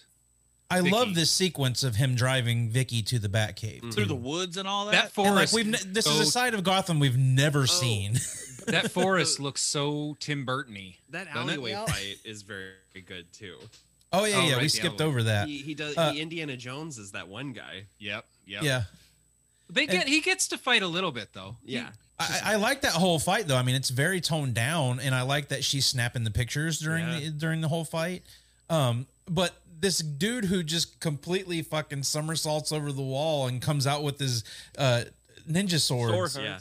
Oh my God. Like, I loved it as a kid, but watching it now, I'm like, where the fuck did this guy come from? But that's what we're talking about. He Indiana Jones him. Like, he fought him and then he backed up and he come at him. He just stands there and punches he him. freaking Or kicks him. He Yeah. kicks him in the face. Yeah. Puts him for a flip. There's that whole sequence is great because it's the first time anyone's gotten close to Batman. They shoot him and they like touch it, like they touch his body. They find out he's wearing body armor, and that's how they finally know that he's human, because he's been like this unknown entity.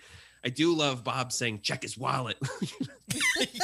Like, does it look like this motherfucker's got a wallet on him? Yeah, he's got his Bruce Wayne driver's license in there. I want to see the cutscene where they pulled his wallet and it's just the ID that says, "I'm Batman." I'm Batman. I want to see them pull his mask off and there's another mask underneath it. A mask underneath. No, you pull it off and there's no black eye makeup around his eyes. Sure, yeah. Like in Batman Returns. When he rips it. Like it when you talk about Batman and all the Batman movies, he's got makeup and takes it off, it's gone. Like, that's why I love. There's that one shot of Robert Pattinson. Yes, where he's got eyeliner all over his face, and I'm just like, "Fuck yeah, fucking welcome to the Black Parade, Batman! Like, let's do this." I do love that because and you see that, I'm like, finally they got it right. Batman's a little rude to Vicky Vale here too. Yeah, he fat shames her. Mm-hmm. You weigh a little more than 108. Oh, really?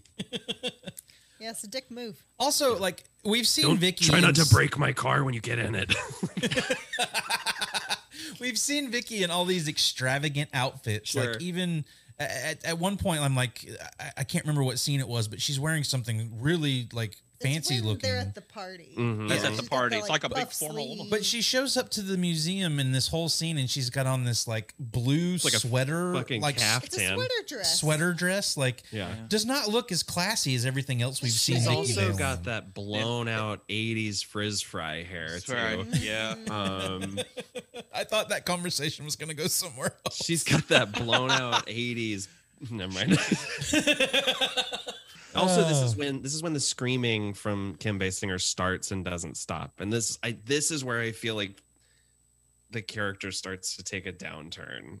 Like in terms of agency. They've set her up to be so independent and a strong female character. And then it's she's like a damsel for the second half. Yeah. When Batman enters the picture, she just becomes a damsel in distress, and it drives damsel in distress, and it drives me crazy. The damsel in a dress. Damsel in a dress who's in distress. Damsel in Panda Express. But the cool part about, like Josh was saying, as he's driving the Batmobile, I love the high speed shots when he's going Mm-hmm. by. But when he gets in when we saw the Bat Cave earlier, we saw the Bat Computer, but that whole big shot of the whole cave, and it's like, but he's such an asshole. He like drives toward a wall and only opens it at the last second. Like the whole time he's just trying to traumatize. I like how he this turns poor the girl. light on in her eye when she's trying to look at him. He's like, here. Yeah, he turns the light on to distract her. Yeah. Or even when they get out of the car. Watch your step. And he's like, watch your step. Like, he waits till the last second to be like, oh, you could fall to your death right here. But wait, let me turn the lights on.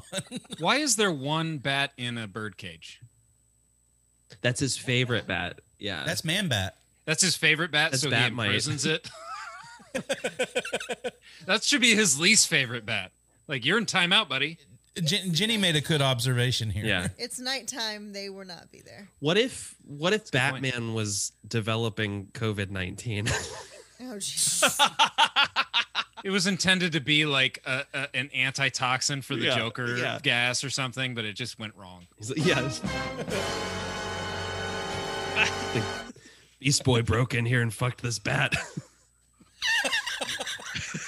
But I love the whole dark. If you notice in the scenes where Michael Keaton's Batman, he's always kind of in the shadow, even when he's talking to her, but you get the little bit of the Dracula eye light. Yes, and he keeps turning his face because he's like, he doesn't want her to even see his like jawline. This is the closest she's trying to get a look at him, and he won't let her. Mm-hmm. Yeah.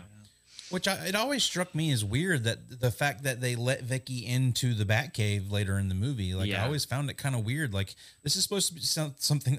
I guess that's the whole theme between he and Vicky. But like, this is supposed to be your big secret, and then all of a sudden, Alfred's like, "Oh, let me let her into the Batcave." Alfred fucked up.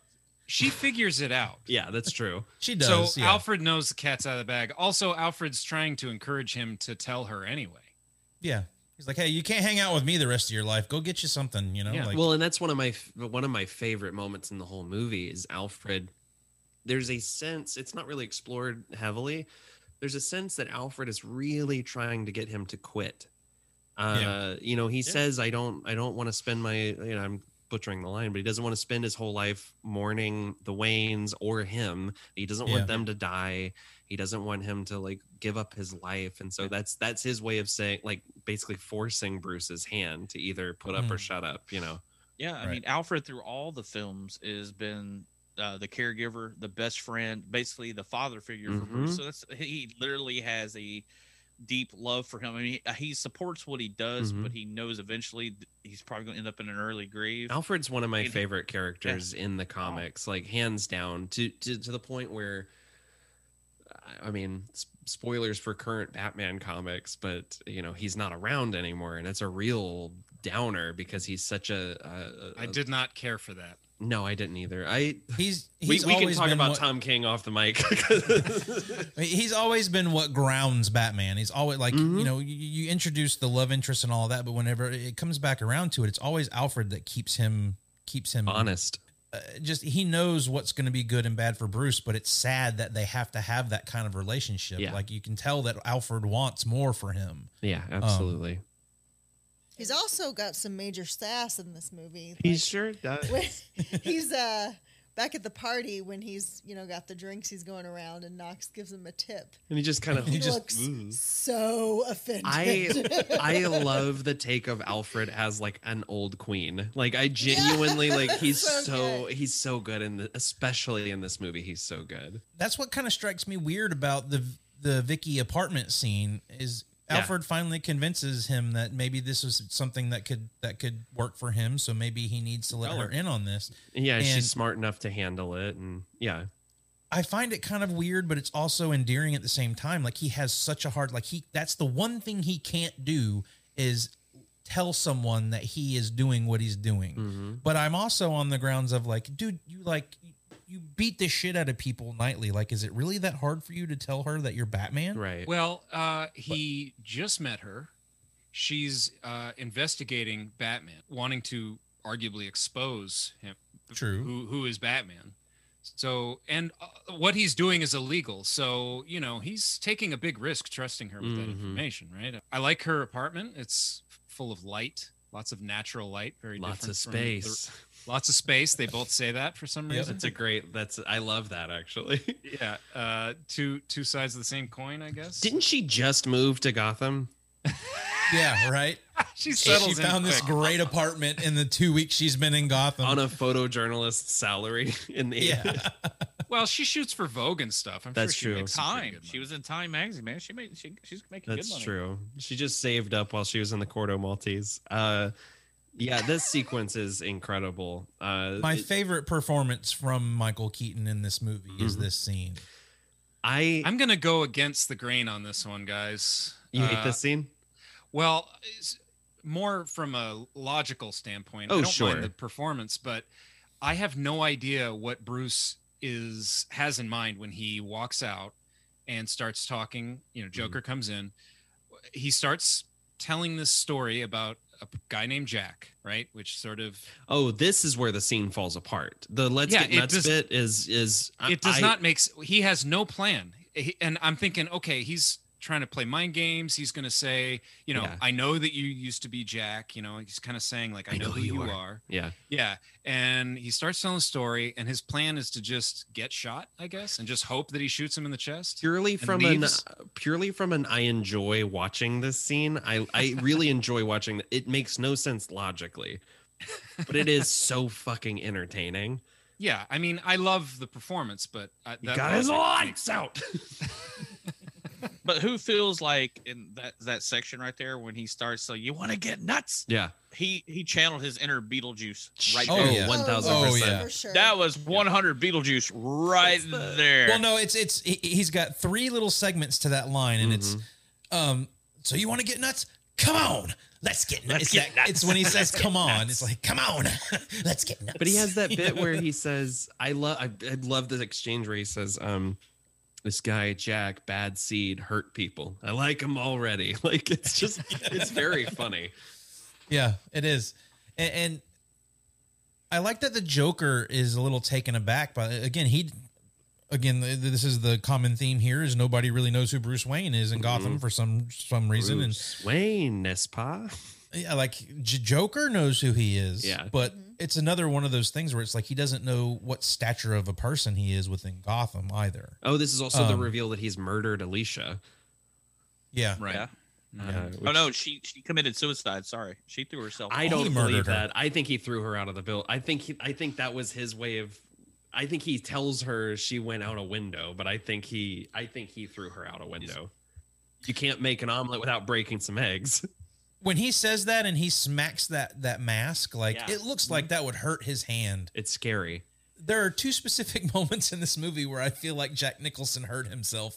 One is that one, because that mask looks like it's pretty sturdy and he breaks it to pieces. The other is when they're dancing in the museum and he hits that statue that he's imitating. Yeah. And you can hear, it sounds like it's iron Clang. when it hits the ground. Yeah. And when the way he hits it looks like it would have fucked his wrist up big time. After that, we get the famous line from the Joker that it seems like as a kid nobody ever said it correctly about the the devil in the pale moonlight. I mean, I don't think any kid. Did you just say it correctly? You didn't even say it right. No, I'm paraphrasing. I'm not reading the whole thing, because we'll save it for quotes.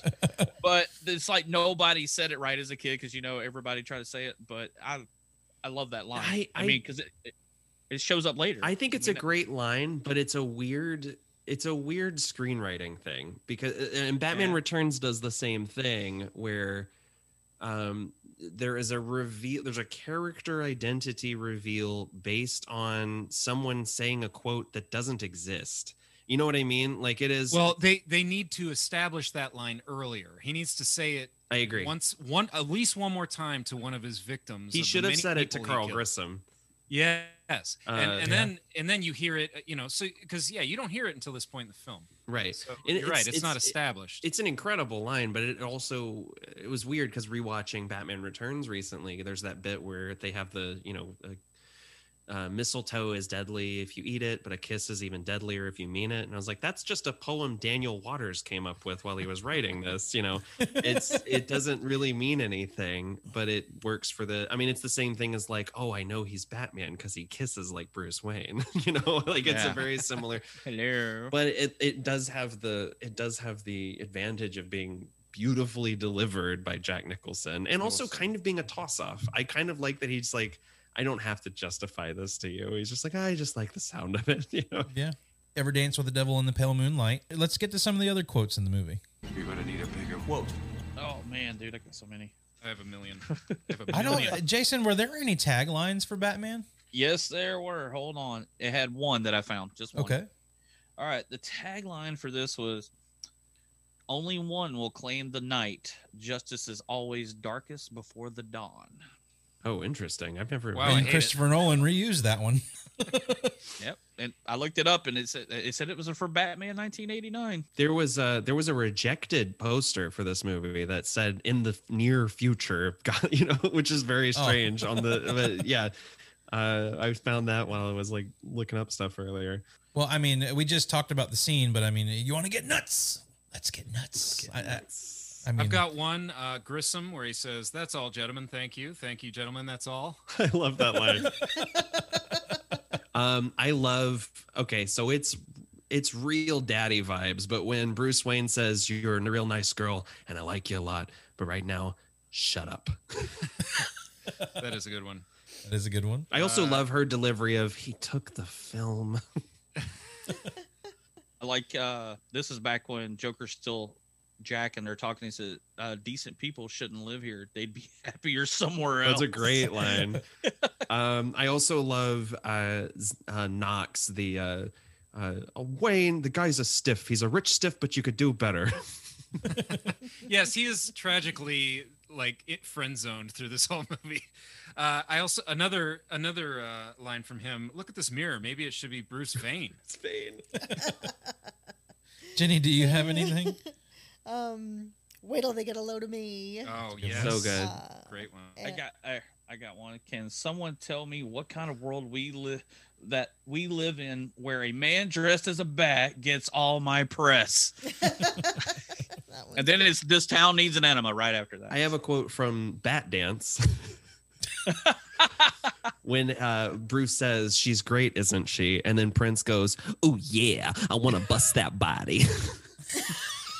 And now we know he was. Yeah. He was. Which he did. He certainly did, was. in fact. Yes.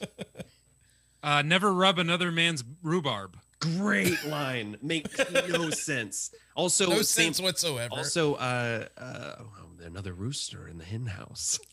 Yeah. Jenny, what was yours? Yeah, I had Antoine got a little hot under the collar. So good. And this one's coming up. Why didn't anyone tell me he had one of those things? Okay, that scene. So I got to see this like 6 months back at a socially distanced screening, and it was the first time I've ever seen this movie on a big screen. It made me so happy, and it was, but like, I'd never caught this before. But when he is walking off of the float after Batman's taken off all of his balloons, he just has this kind of like this doesn't translate to audio, but podcast. He literally has a what the fuck look on his face. Like, come on. Like, it is so funny. Yeah, he is really bummed out when his balloons get stolen. He's crestfallen. His delivery of that too is very good, because like it almost seems like that line could have been like scripted as something else. Yeah. But that was one like where Nicholson botched his line and they kept it. Like, why didn't somebody tell me he had a plane? It was like one of those things. Like it has the same energy as Tony Stark built this in a cave with a box of scraps. Oh, I had one more. It's one where he meets Vicky at the museum. Uh-huh. She says, "You're insane." He says, "I thought I was a Pisces." Oh, so good. I love it. I mean, it's just like the quick response. You're like, "Oh, I love that." My girlfriend's favorite line in the movie is little song, little dance, Batman's head on a lance. Tell me, what do you know about? I don't know anything about Batman.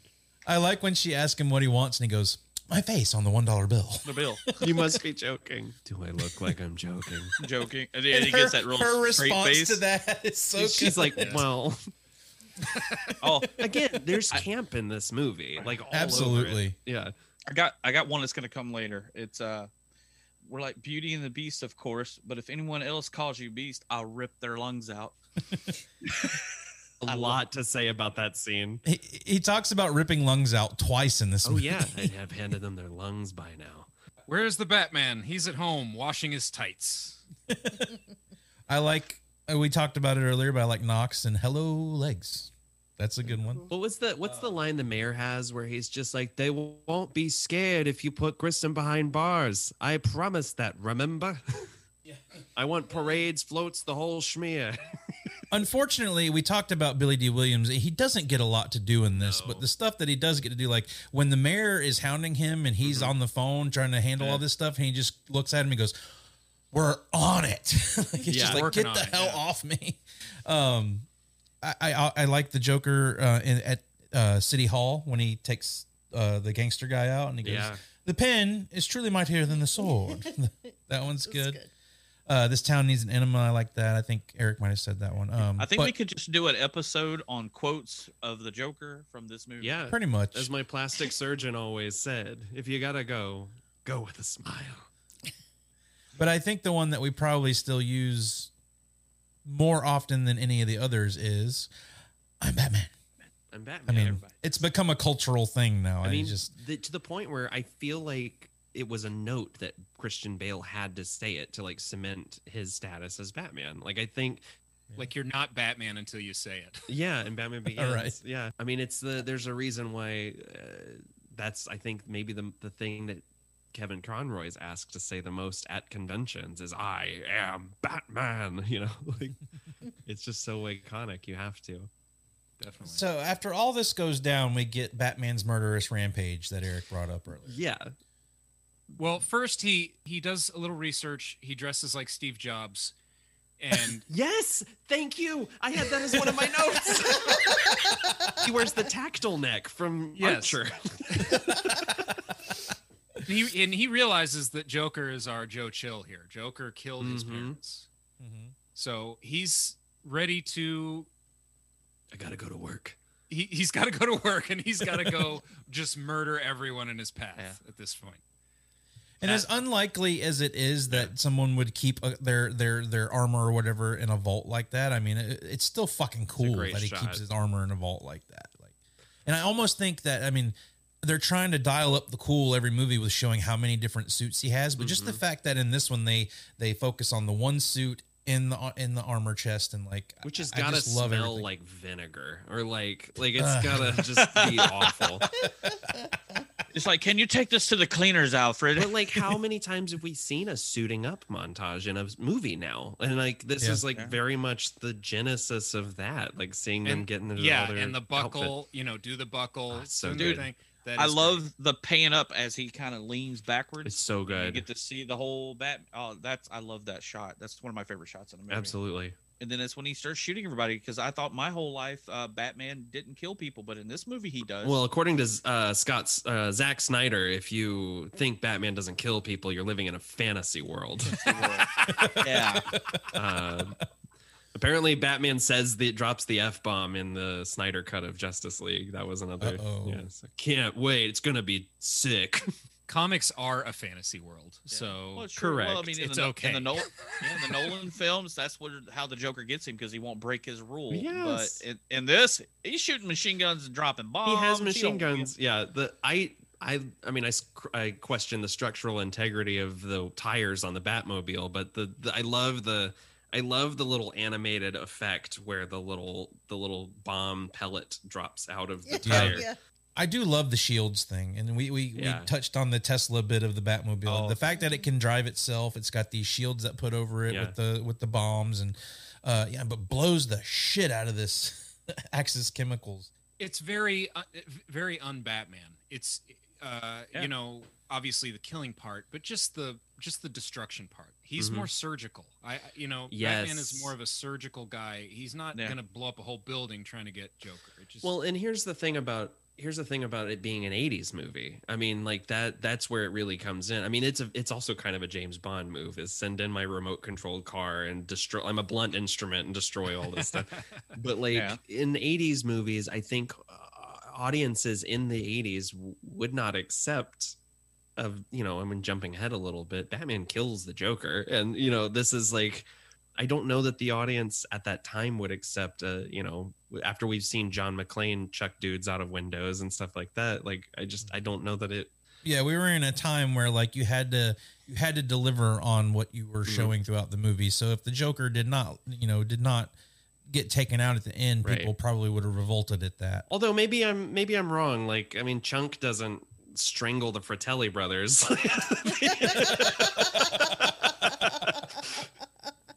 But I think, I agree with Josh. I mean, I think people would have probably been mad if he would have just threw the back cuffs on him and took him to Arkham. Right. Which is my favorite thing. One of my favorite things about The Dark Knight is that you allow these stories to continue. I mean, you don't.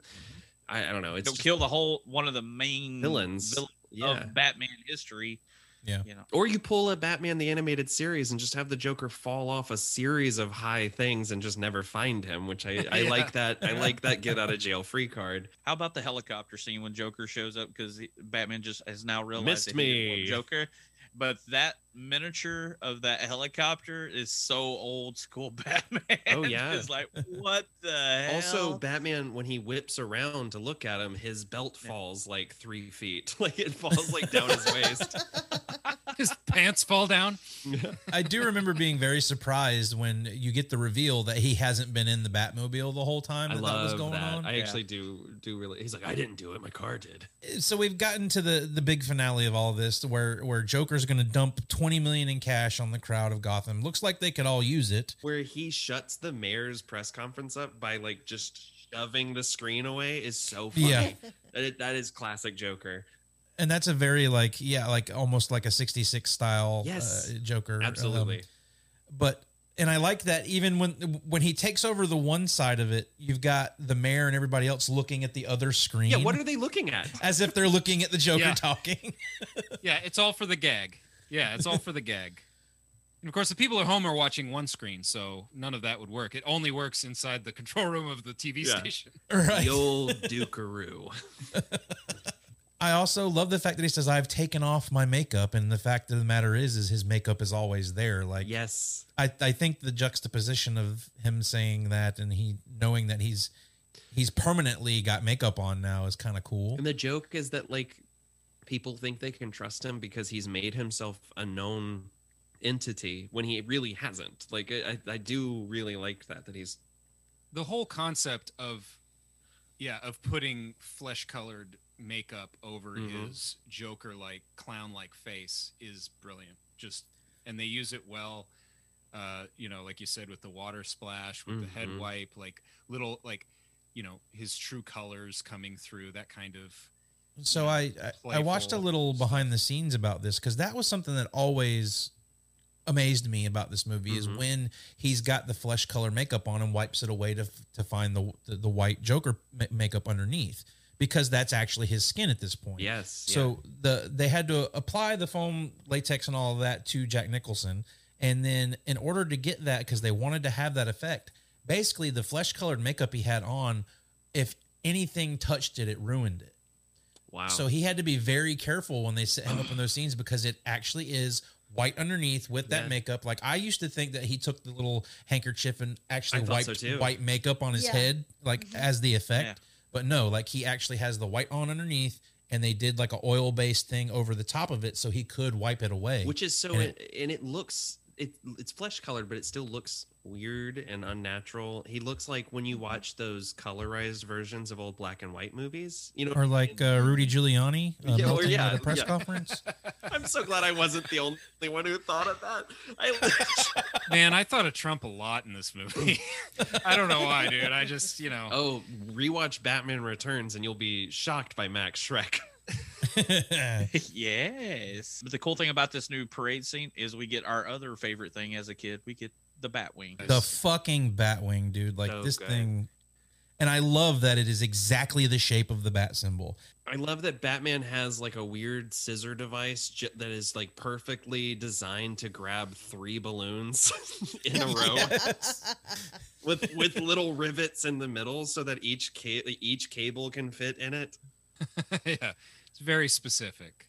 I feel like this scene was so good in this movie. It is. We're coming up to the close of this movie, and from this point on, when the Batwing shows up, he's firing on the Joker in the street. Like, I feel like that was so iconic, and that's kind of why we got the showdown in the middle of the street in the Nolan Dark Knight movie. Absolutely. Sure. Is because they knew that they had something that worked here. Come on and hit me.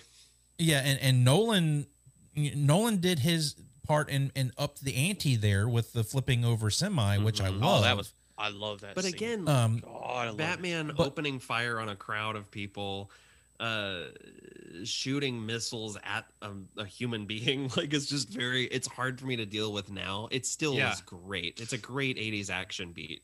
And with all the positioning stuff that he's got and everything, and the rockets and the machine guns, like, still manages to hit nothing. He locks onto the Joker and then fires 2 missiles that hit like on either side.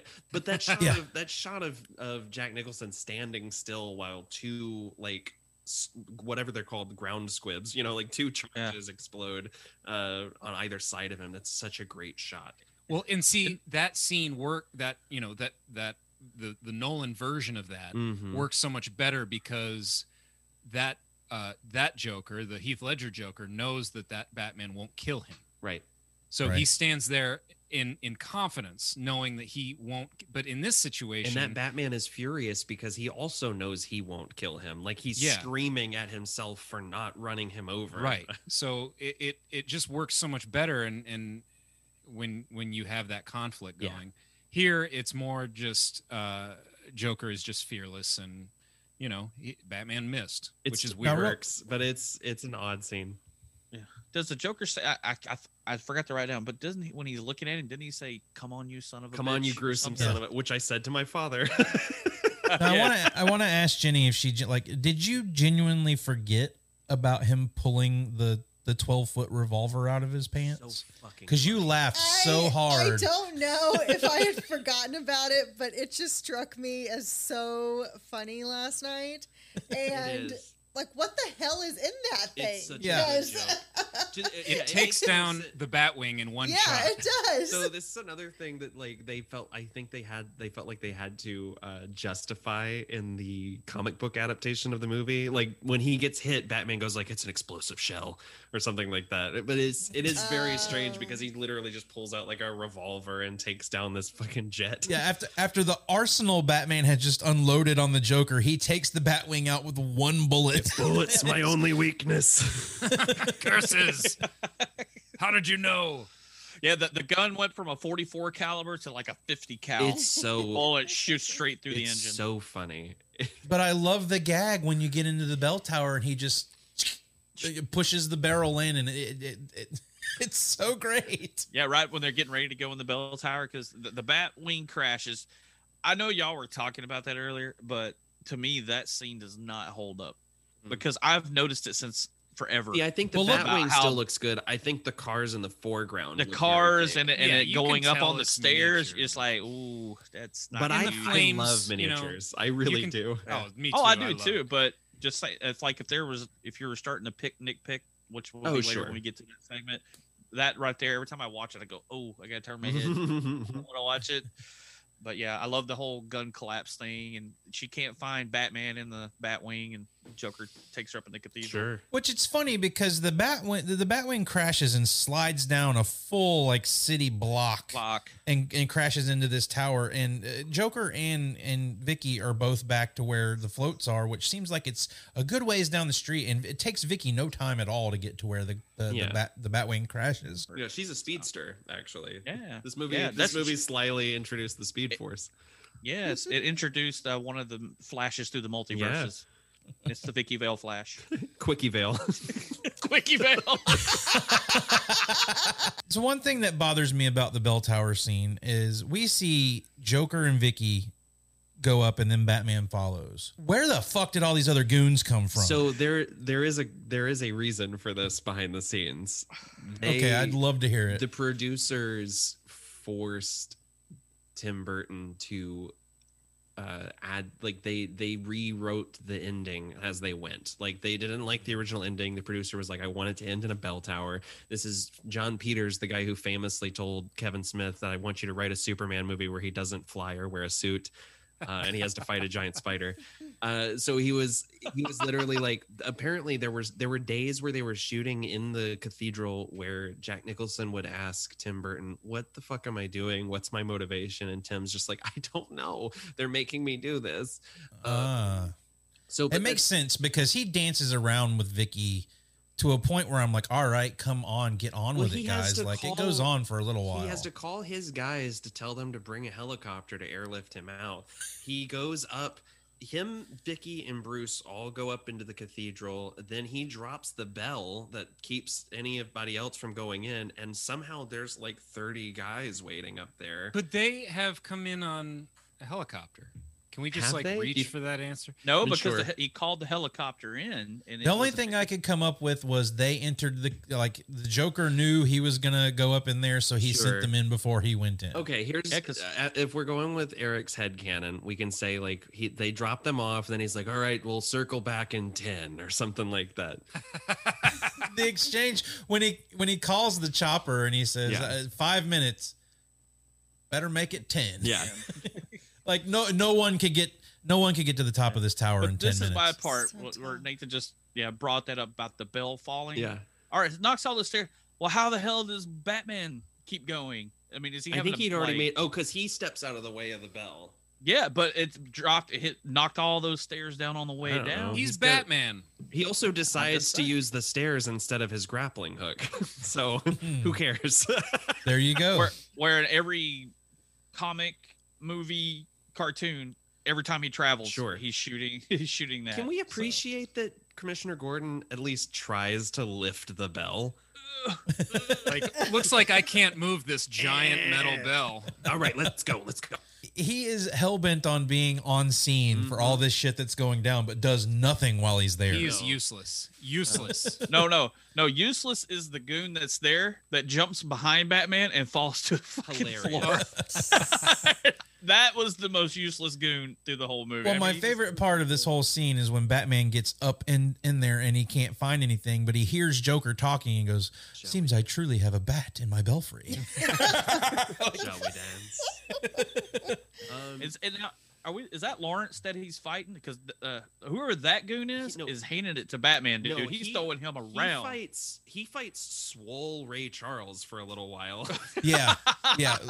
Actually, Lawrence is the one who goes through the floor. Yes. He's the one who lunges at Batman and goes through the floor of the thing. What's the weird thing that shoots out of his wrist whenever the sword it's like a weird, like he has a bicycle pedal that comes out of his outlet. Just as and it comes out of nowhere. Punch. Yeah. I do I love the punch sound effects in this movie. Like the kind of crunch that happens whenever he's like fighting that one dude.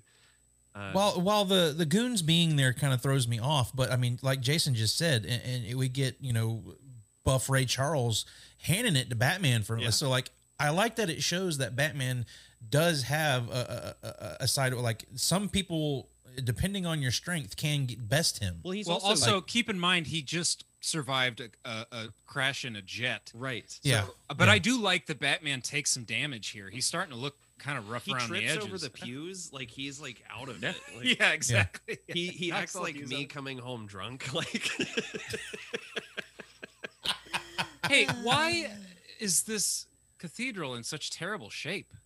Well, it's like everything else in Gotham City. Like, man.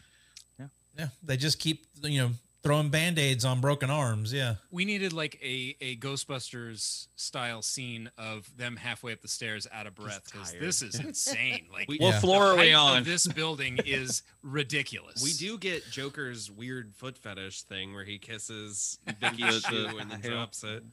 Well, it does affect those flights of stairs. At least do affect Vicky. Like, she's out of it by the time we get to the top of this thing, where Joker is just dragging her around. Well, that's part of the complaint, I think, with Vicky is that she is so exhausted. She has no agency by the end of the movie.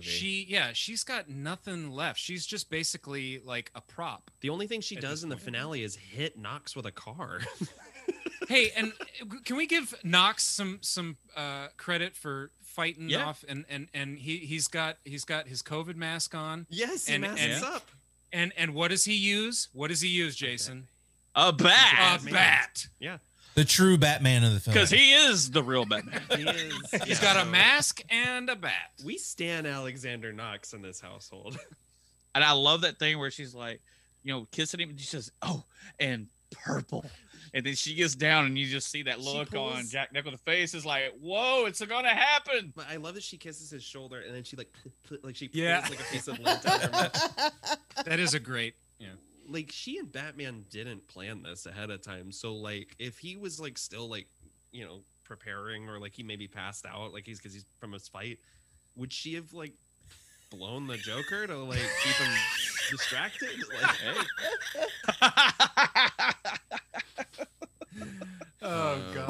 This is just going off the rails. This is the dirtiest episode we have ever done. This episode needs a special tag on it to say. Yeah. But and then we get him punching Joker in the face, and I love where he's beating his ass, and he punches. And I love the scene where he spits out the fake chattering teeth. Yeah.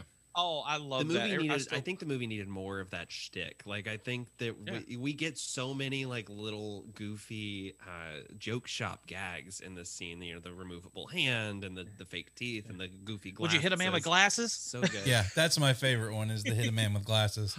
Listen, I was a kid when I killed your parents. That forgives me of all my sins. Yeah.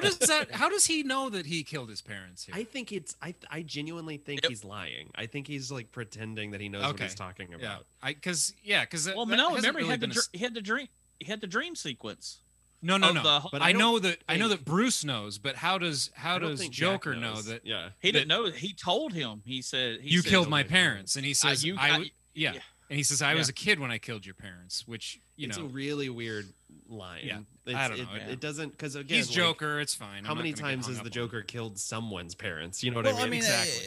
You guys bring up good points, but we haven't established okay, so Jack knows who Bruce Wayne is because he says it in Vicky's apartment. Bruce Wayne, n'est-ce pas? Oh. So maybe, he probably knows that he took out Bruce Wayne back when he was a kid. And we've just gotten the reveal that Batman and Bruce Wayne are one and the same. So maybe that did click in his head where he's like, oh, yeah, I killed your parents when I was younger. I like that. Was he robbing people and like stealing jewelry and stuff to help pay for his chemistry courses in college? Yeah, because chemistry. The Joker has multiple degrees in this movie. He's a real Renaissance man. He sure is. But you're right. I mean, this whole part of the finale of the movie feels a little tacked on when they're dangling off the side of the tower, and you know, Batman's pretty useless here. I mean, and Joker clearly has no written dialogue in this scene because he's true, just like, it's just Jack Nicholson going like hoo hoo hoo like. But when he turns around and starts shaking his ass to Vicky and Batman, hilarious. Oh my God, it is hilarious. Yeah, they should all make him like they used to. Make him like they used to. Hey, I love that line. I love that he calls him Batsy. Like that's just such a Cesar Romero, like old school, and that's something that I think was really taken forward with the animated series version. Absolutely. And, well, all that stuff that we like from this, all the Joker gags, the gun with the flag that comes out that says bang, like you know, all those little jokery gags and playful stuff is really further developed. I mean, obviously there's some of that previously, but they really lean into that in the animated That's series. the one damsel-y bit that works for me with Vicky Vale is like if someone pulled a trigger in my face and a little flag popped out, I also would pass out. I would simply pass away. It's a great gag. It's a great Joker gag. It is classic. He's done it so many times. You know, the helicopter has arrived now, so Joker's like, what does he say? Time to retire. Feel free to drop in. Sometimes I just kill myself. And then Batman's like, good idea.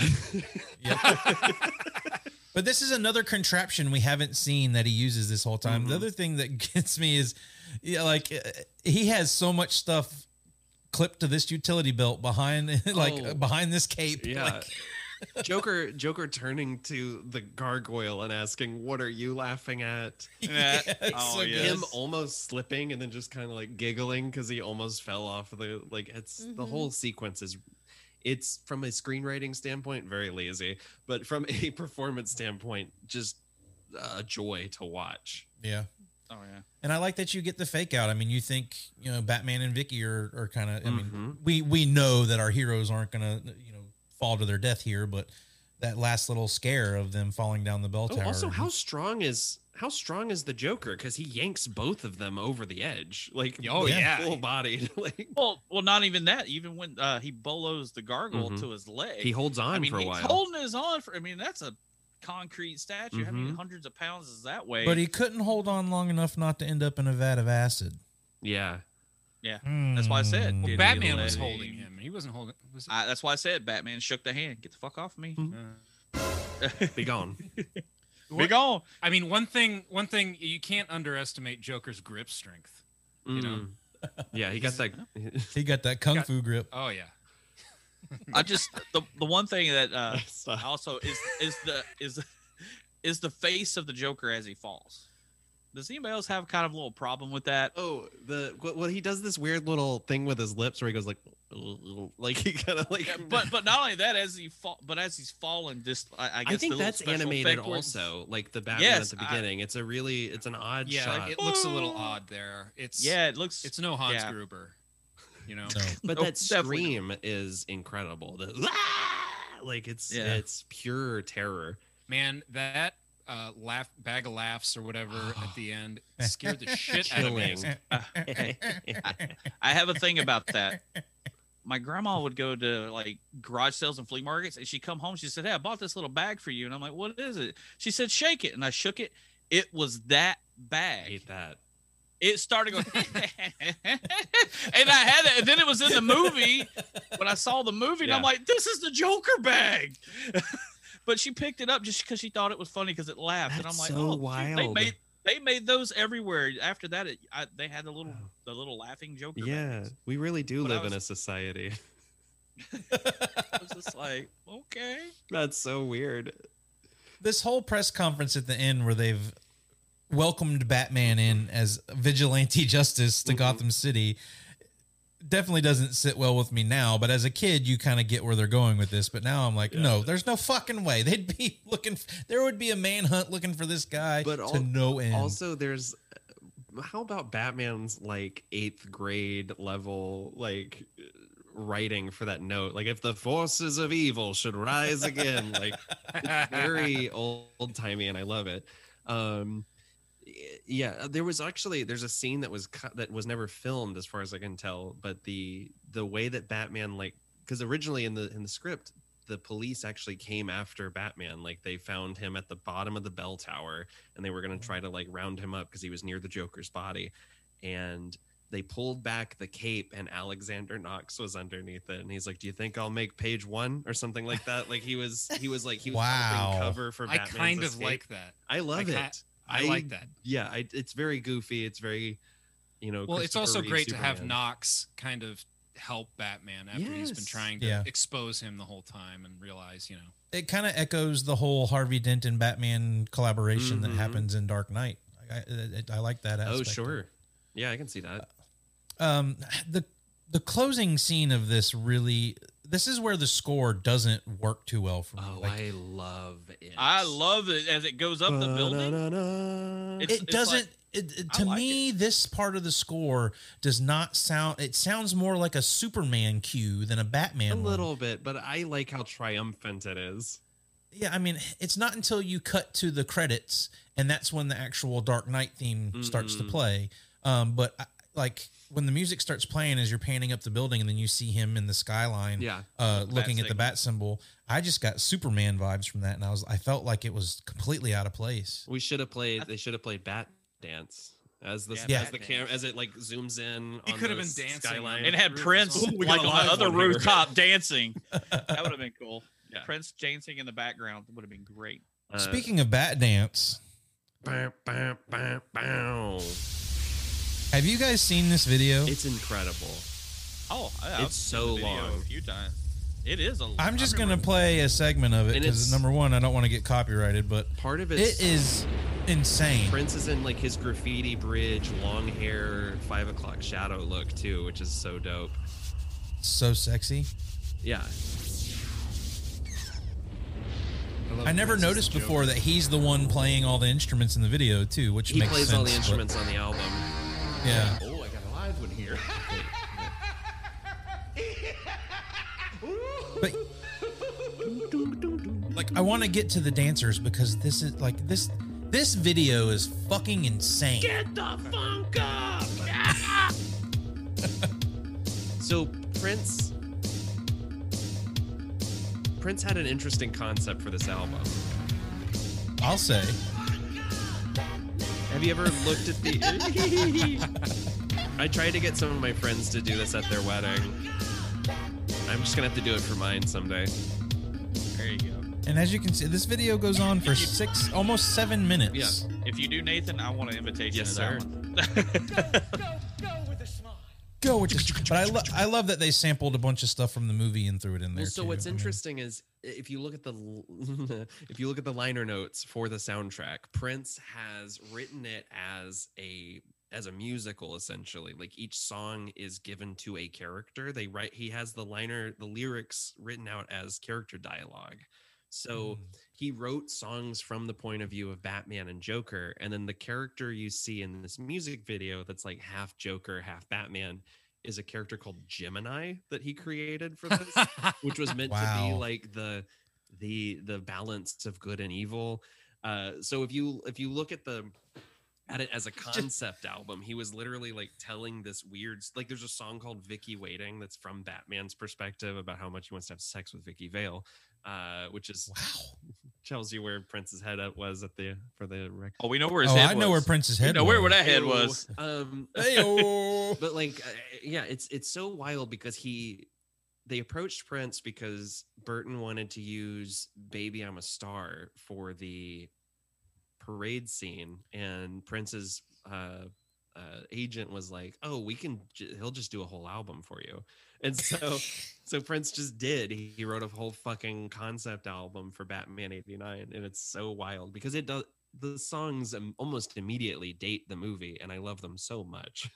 Well, I mean, it was enough to rope me in because I mean, I made my mom buy me the single of Bat Dance. I did, I listened to it like crazy when I was a kid. There are so many aspects of this movie that, on their own, should not work, but this movie just still fucking works, man. Like, you take like Jack Nicholson, the most unlikeliest of actors that I think could have portrayed the Joker. Yeah. Same with Michael Keaton. And then you've got a soundtrack by Prince. Yeah. 50s aesthetic throughout the entire movie. It's like, what the hell were all these people thinking? But somehow all of this culminates in a movie that is just fucking mind-blowing. Well, man. you Like, have it's a lot such of a good movie. You have a lot of amazingly talented people. I mean, you think about all the people involved, and they all brought kind of their own weird thing to it. But I mean, these, Danny Elfman, Tim Burton, all these people. It's just everyone's at the top of their game. Yeah, exactly. I have one question, because we're looking up this thing now. How would y'all have felt about the 80s version of Batman with Bill Murray as Batman and Eddie Murphy as Robin? Because that almost happened too. Who is Robin? Eddie Murphy. That was when was it Harold Ramis was attached to it for a minute? Like I think so. They were attached to it, and because we even had Batman, like they were looking at Mel Gibson, Kevin Costner, Harrison Ford, Alec Baldwin at one point. There was Pierce Brosnan. This is why it's interesting. I think this is a good time to call out a guy that's very much responsible for this movie even happening, which is Michael Uslan, who's a producer on the movie. He taught a course on comic books, one of the first accredited courses on comic books for a college, and he kind of rose up through the ranks at DC Comics, writing Batman, The Shadow, and a couple other things. And in the late 70s, he said he wanted to make a Batman movie. So he purchased the rights. He and his producing partner purchased the rights to Batman and Swamp Thing. Those were the two characters that he was like, I think these characters can be huge. Swamp Thing got a middling movie by Wes Craven. And then it took like 10 years for him to convince anybody to let him make a Batman movie. And it eventually happened. But to this day, he signed the greatest deal in Hollywood history. This guy is credited as an executive producer for every Batman film ever. Like all the animated ones, all the Joel Schumacher ones, all the Nolan movies. This dude gets a bit of a piece of the action. And it was him kind of fighting for, because every time he would get a pitch, it was, let's do a comedy. Let's do, a weird kind of, take on the 40s serials or the 60s TV show. And it was his vision that like, no, I want you to take this seriously. I want you to like see him as this mythical figure. Because he'd fought his whole life for comic books to be like respected. He argued with the dean of the school that he was teaching at, like, superheroes are our new myth. You used to call it Poseidon, now you call it Aquaman. Like, I need you to like fucking respect this. And I think that that's a huge reason why the movie became this kind of hodgepodge of different influences, because everyone has their idea of what Batman means. Yeah, exactly. Yeah. Totally. Good. Well said there, Nathan. Thank you. I'm going to go to bed now. Are you going to? Well, let's talk about the good, the bad, and the ugly. The good, the bad, the ugly.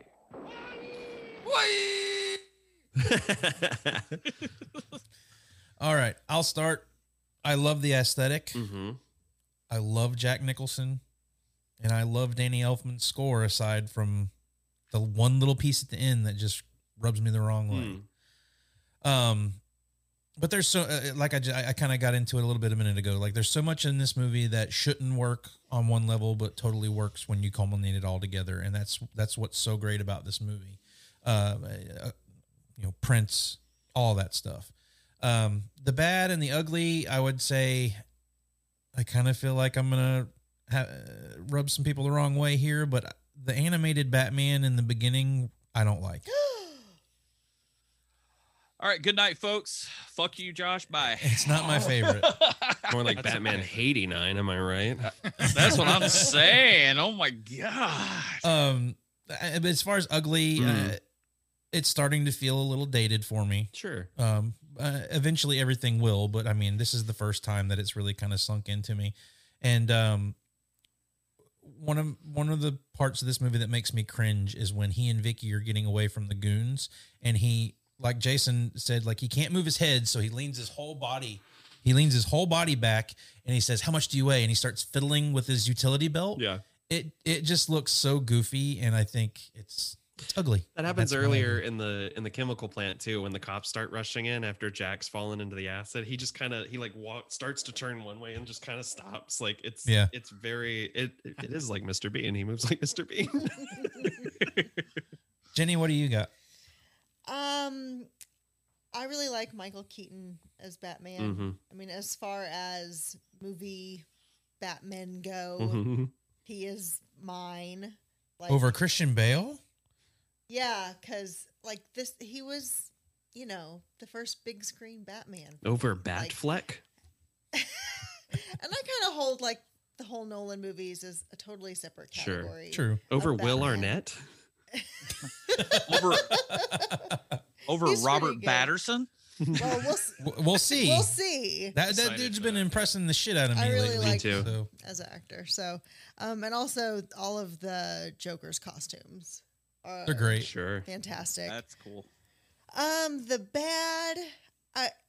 The whole weight comment and Sure. like he's a little bit of a dick in that. So That could have been his ruse to try and lead her away from the fact of like suspecting that he's Bruce Wayne, I guess. But whatever. He's a bat prick. Didn't age well. All right, Eric, how about you? Good is the design of everything. Bad is Batman doesn't kill. Mm-hmm. I don't like that he kills people in this. The power plant and just throwing dudes down the bell tower. No problem. Ugly is the get nuts scene. Not the scene, but just the logic behind what his plan is there. I mean, even if he knows he's going to get shot and he's got that thing in his shirt, what's to make him think that they wouldn't take Vicky with them? It's weird that they leave her there. I don't understand why they do that anyway, but yeah. I don't know. It doesn't add up for me. So, You know what? Jason? I think my good would be, this is the first big time superhero movie of my childhood. Sure. So therefore that nostalgia, which is what we do the show for, is part of it. I mean, that movie set the bar so high for years for superhero movies until we finally got like a decent Spider-Man movie, pretty much. Even though Blade was good, but Spider-Man really sent it up there. As far Blade as is in a lot of ways responsible for the modern superhero boom. Absolutely. Yes, it is.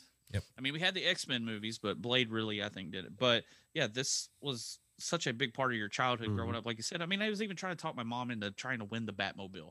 I mean, you don't do that nowadays, so I've never wanted Christian Bale to be president. I don't know. He was really great in American Psycho. That's true. He loves Huey Lewis. He does. My bad is just some of the practical miniature things don't hold up over the time. I mean, I'm older and I know how it's done and stuff like that. So, I mean, as a kid, I never cared, but as being an adult now, watching this movie so many times, it just doesn't hold up. Yeah. My ugly, none. Oh, I love this movie. Like I said, it's a great movie, top to bottom. Hell yeah. We'll close it out with our guest, Mr. Nathan Simmons, the Batman aficionado. Give us some good, the bad, and the ugly. Yeah, the good is, I mean, aside from the fact that it instilled my love of superheroes from a young age. Like, I think genuinely I can trace back my love of comic books to watching this movie.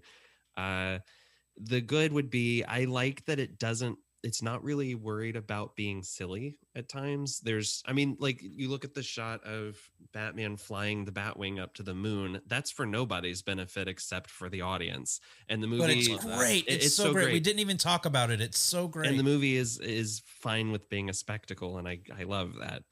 The bad would be the treatment of Vicky Vale as the movie goes along. I mean, she is treated. Everyone acts like Morris Day to her in Purple Rain, and like they might as well be like throwing her into a dumpster or something. Like it's rough, and she starts the movie like with her hair back in a business ponytail, looking all business, ready to get to the bottom of things. And as the movie goes along, she kind of just becomes like an accessory that's pulled between these two male characters. And that's, I think, the thing that's aged the worst in this film. The ugly would be the sound that Eckhart makes when he gets shot, which is that like, like he burps through the bullet hole. Like, it's very strange. He was gassy. It aired out through the hole. He's a little gassy that day. Had too many chili dogs on the Think corner. about the future. You're an A1 nut boy, and Grissom knows it.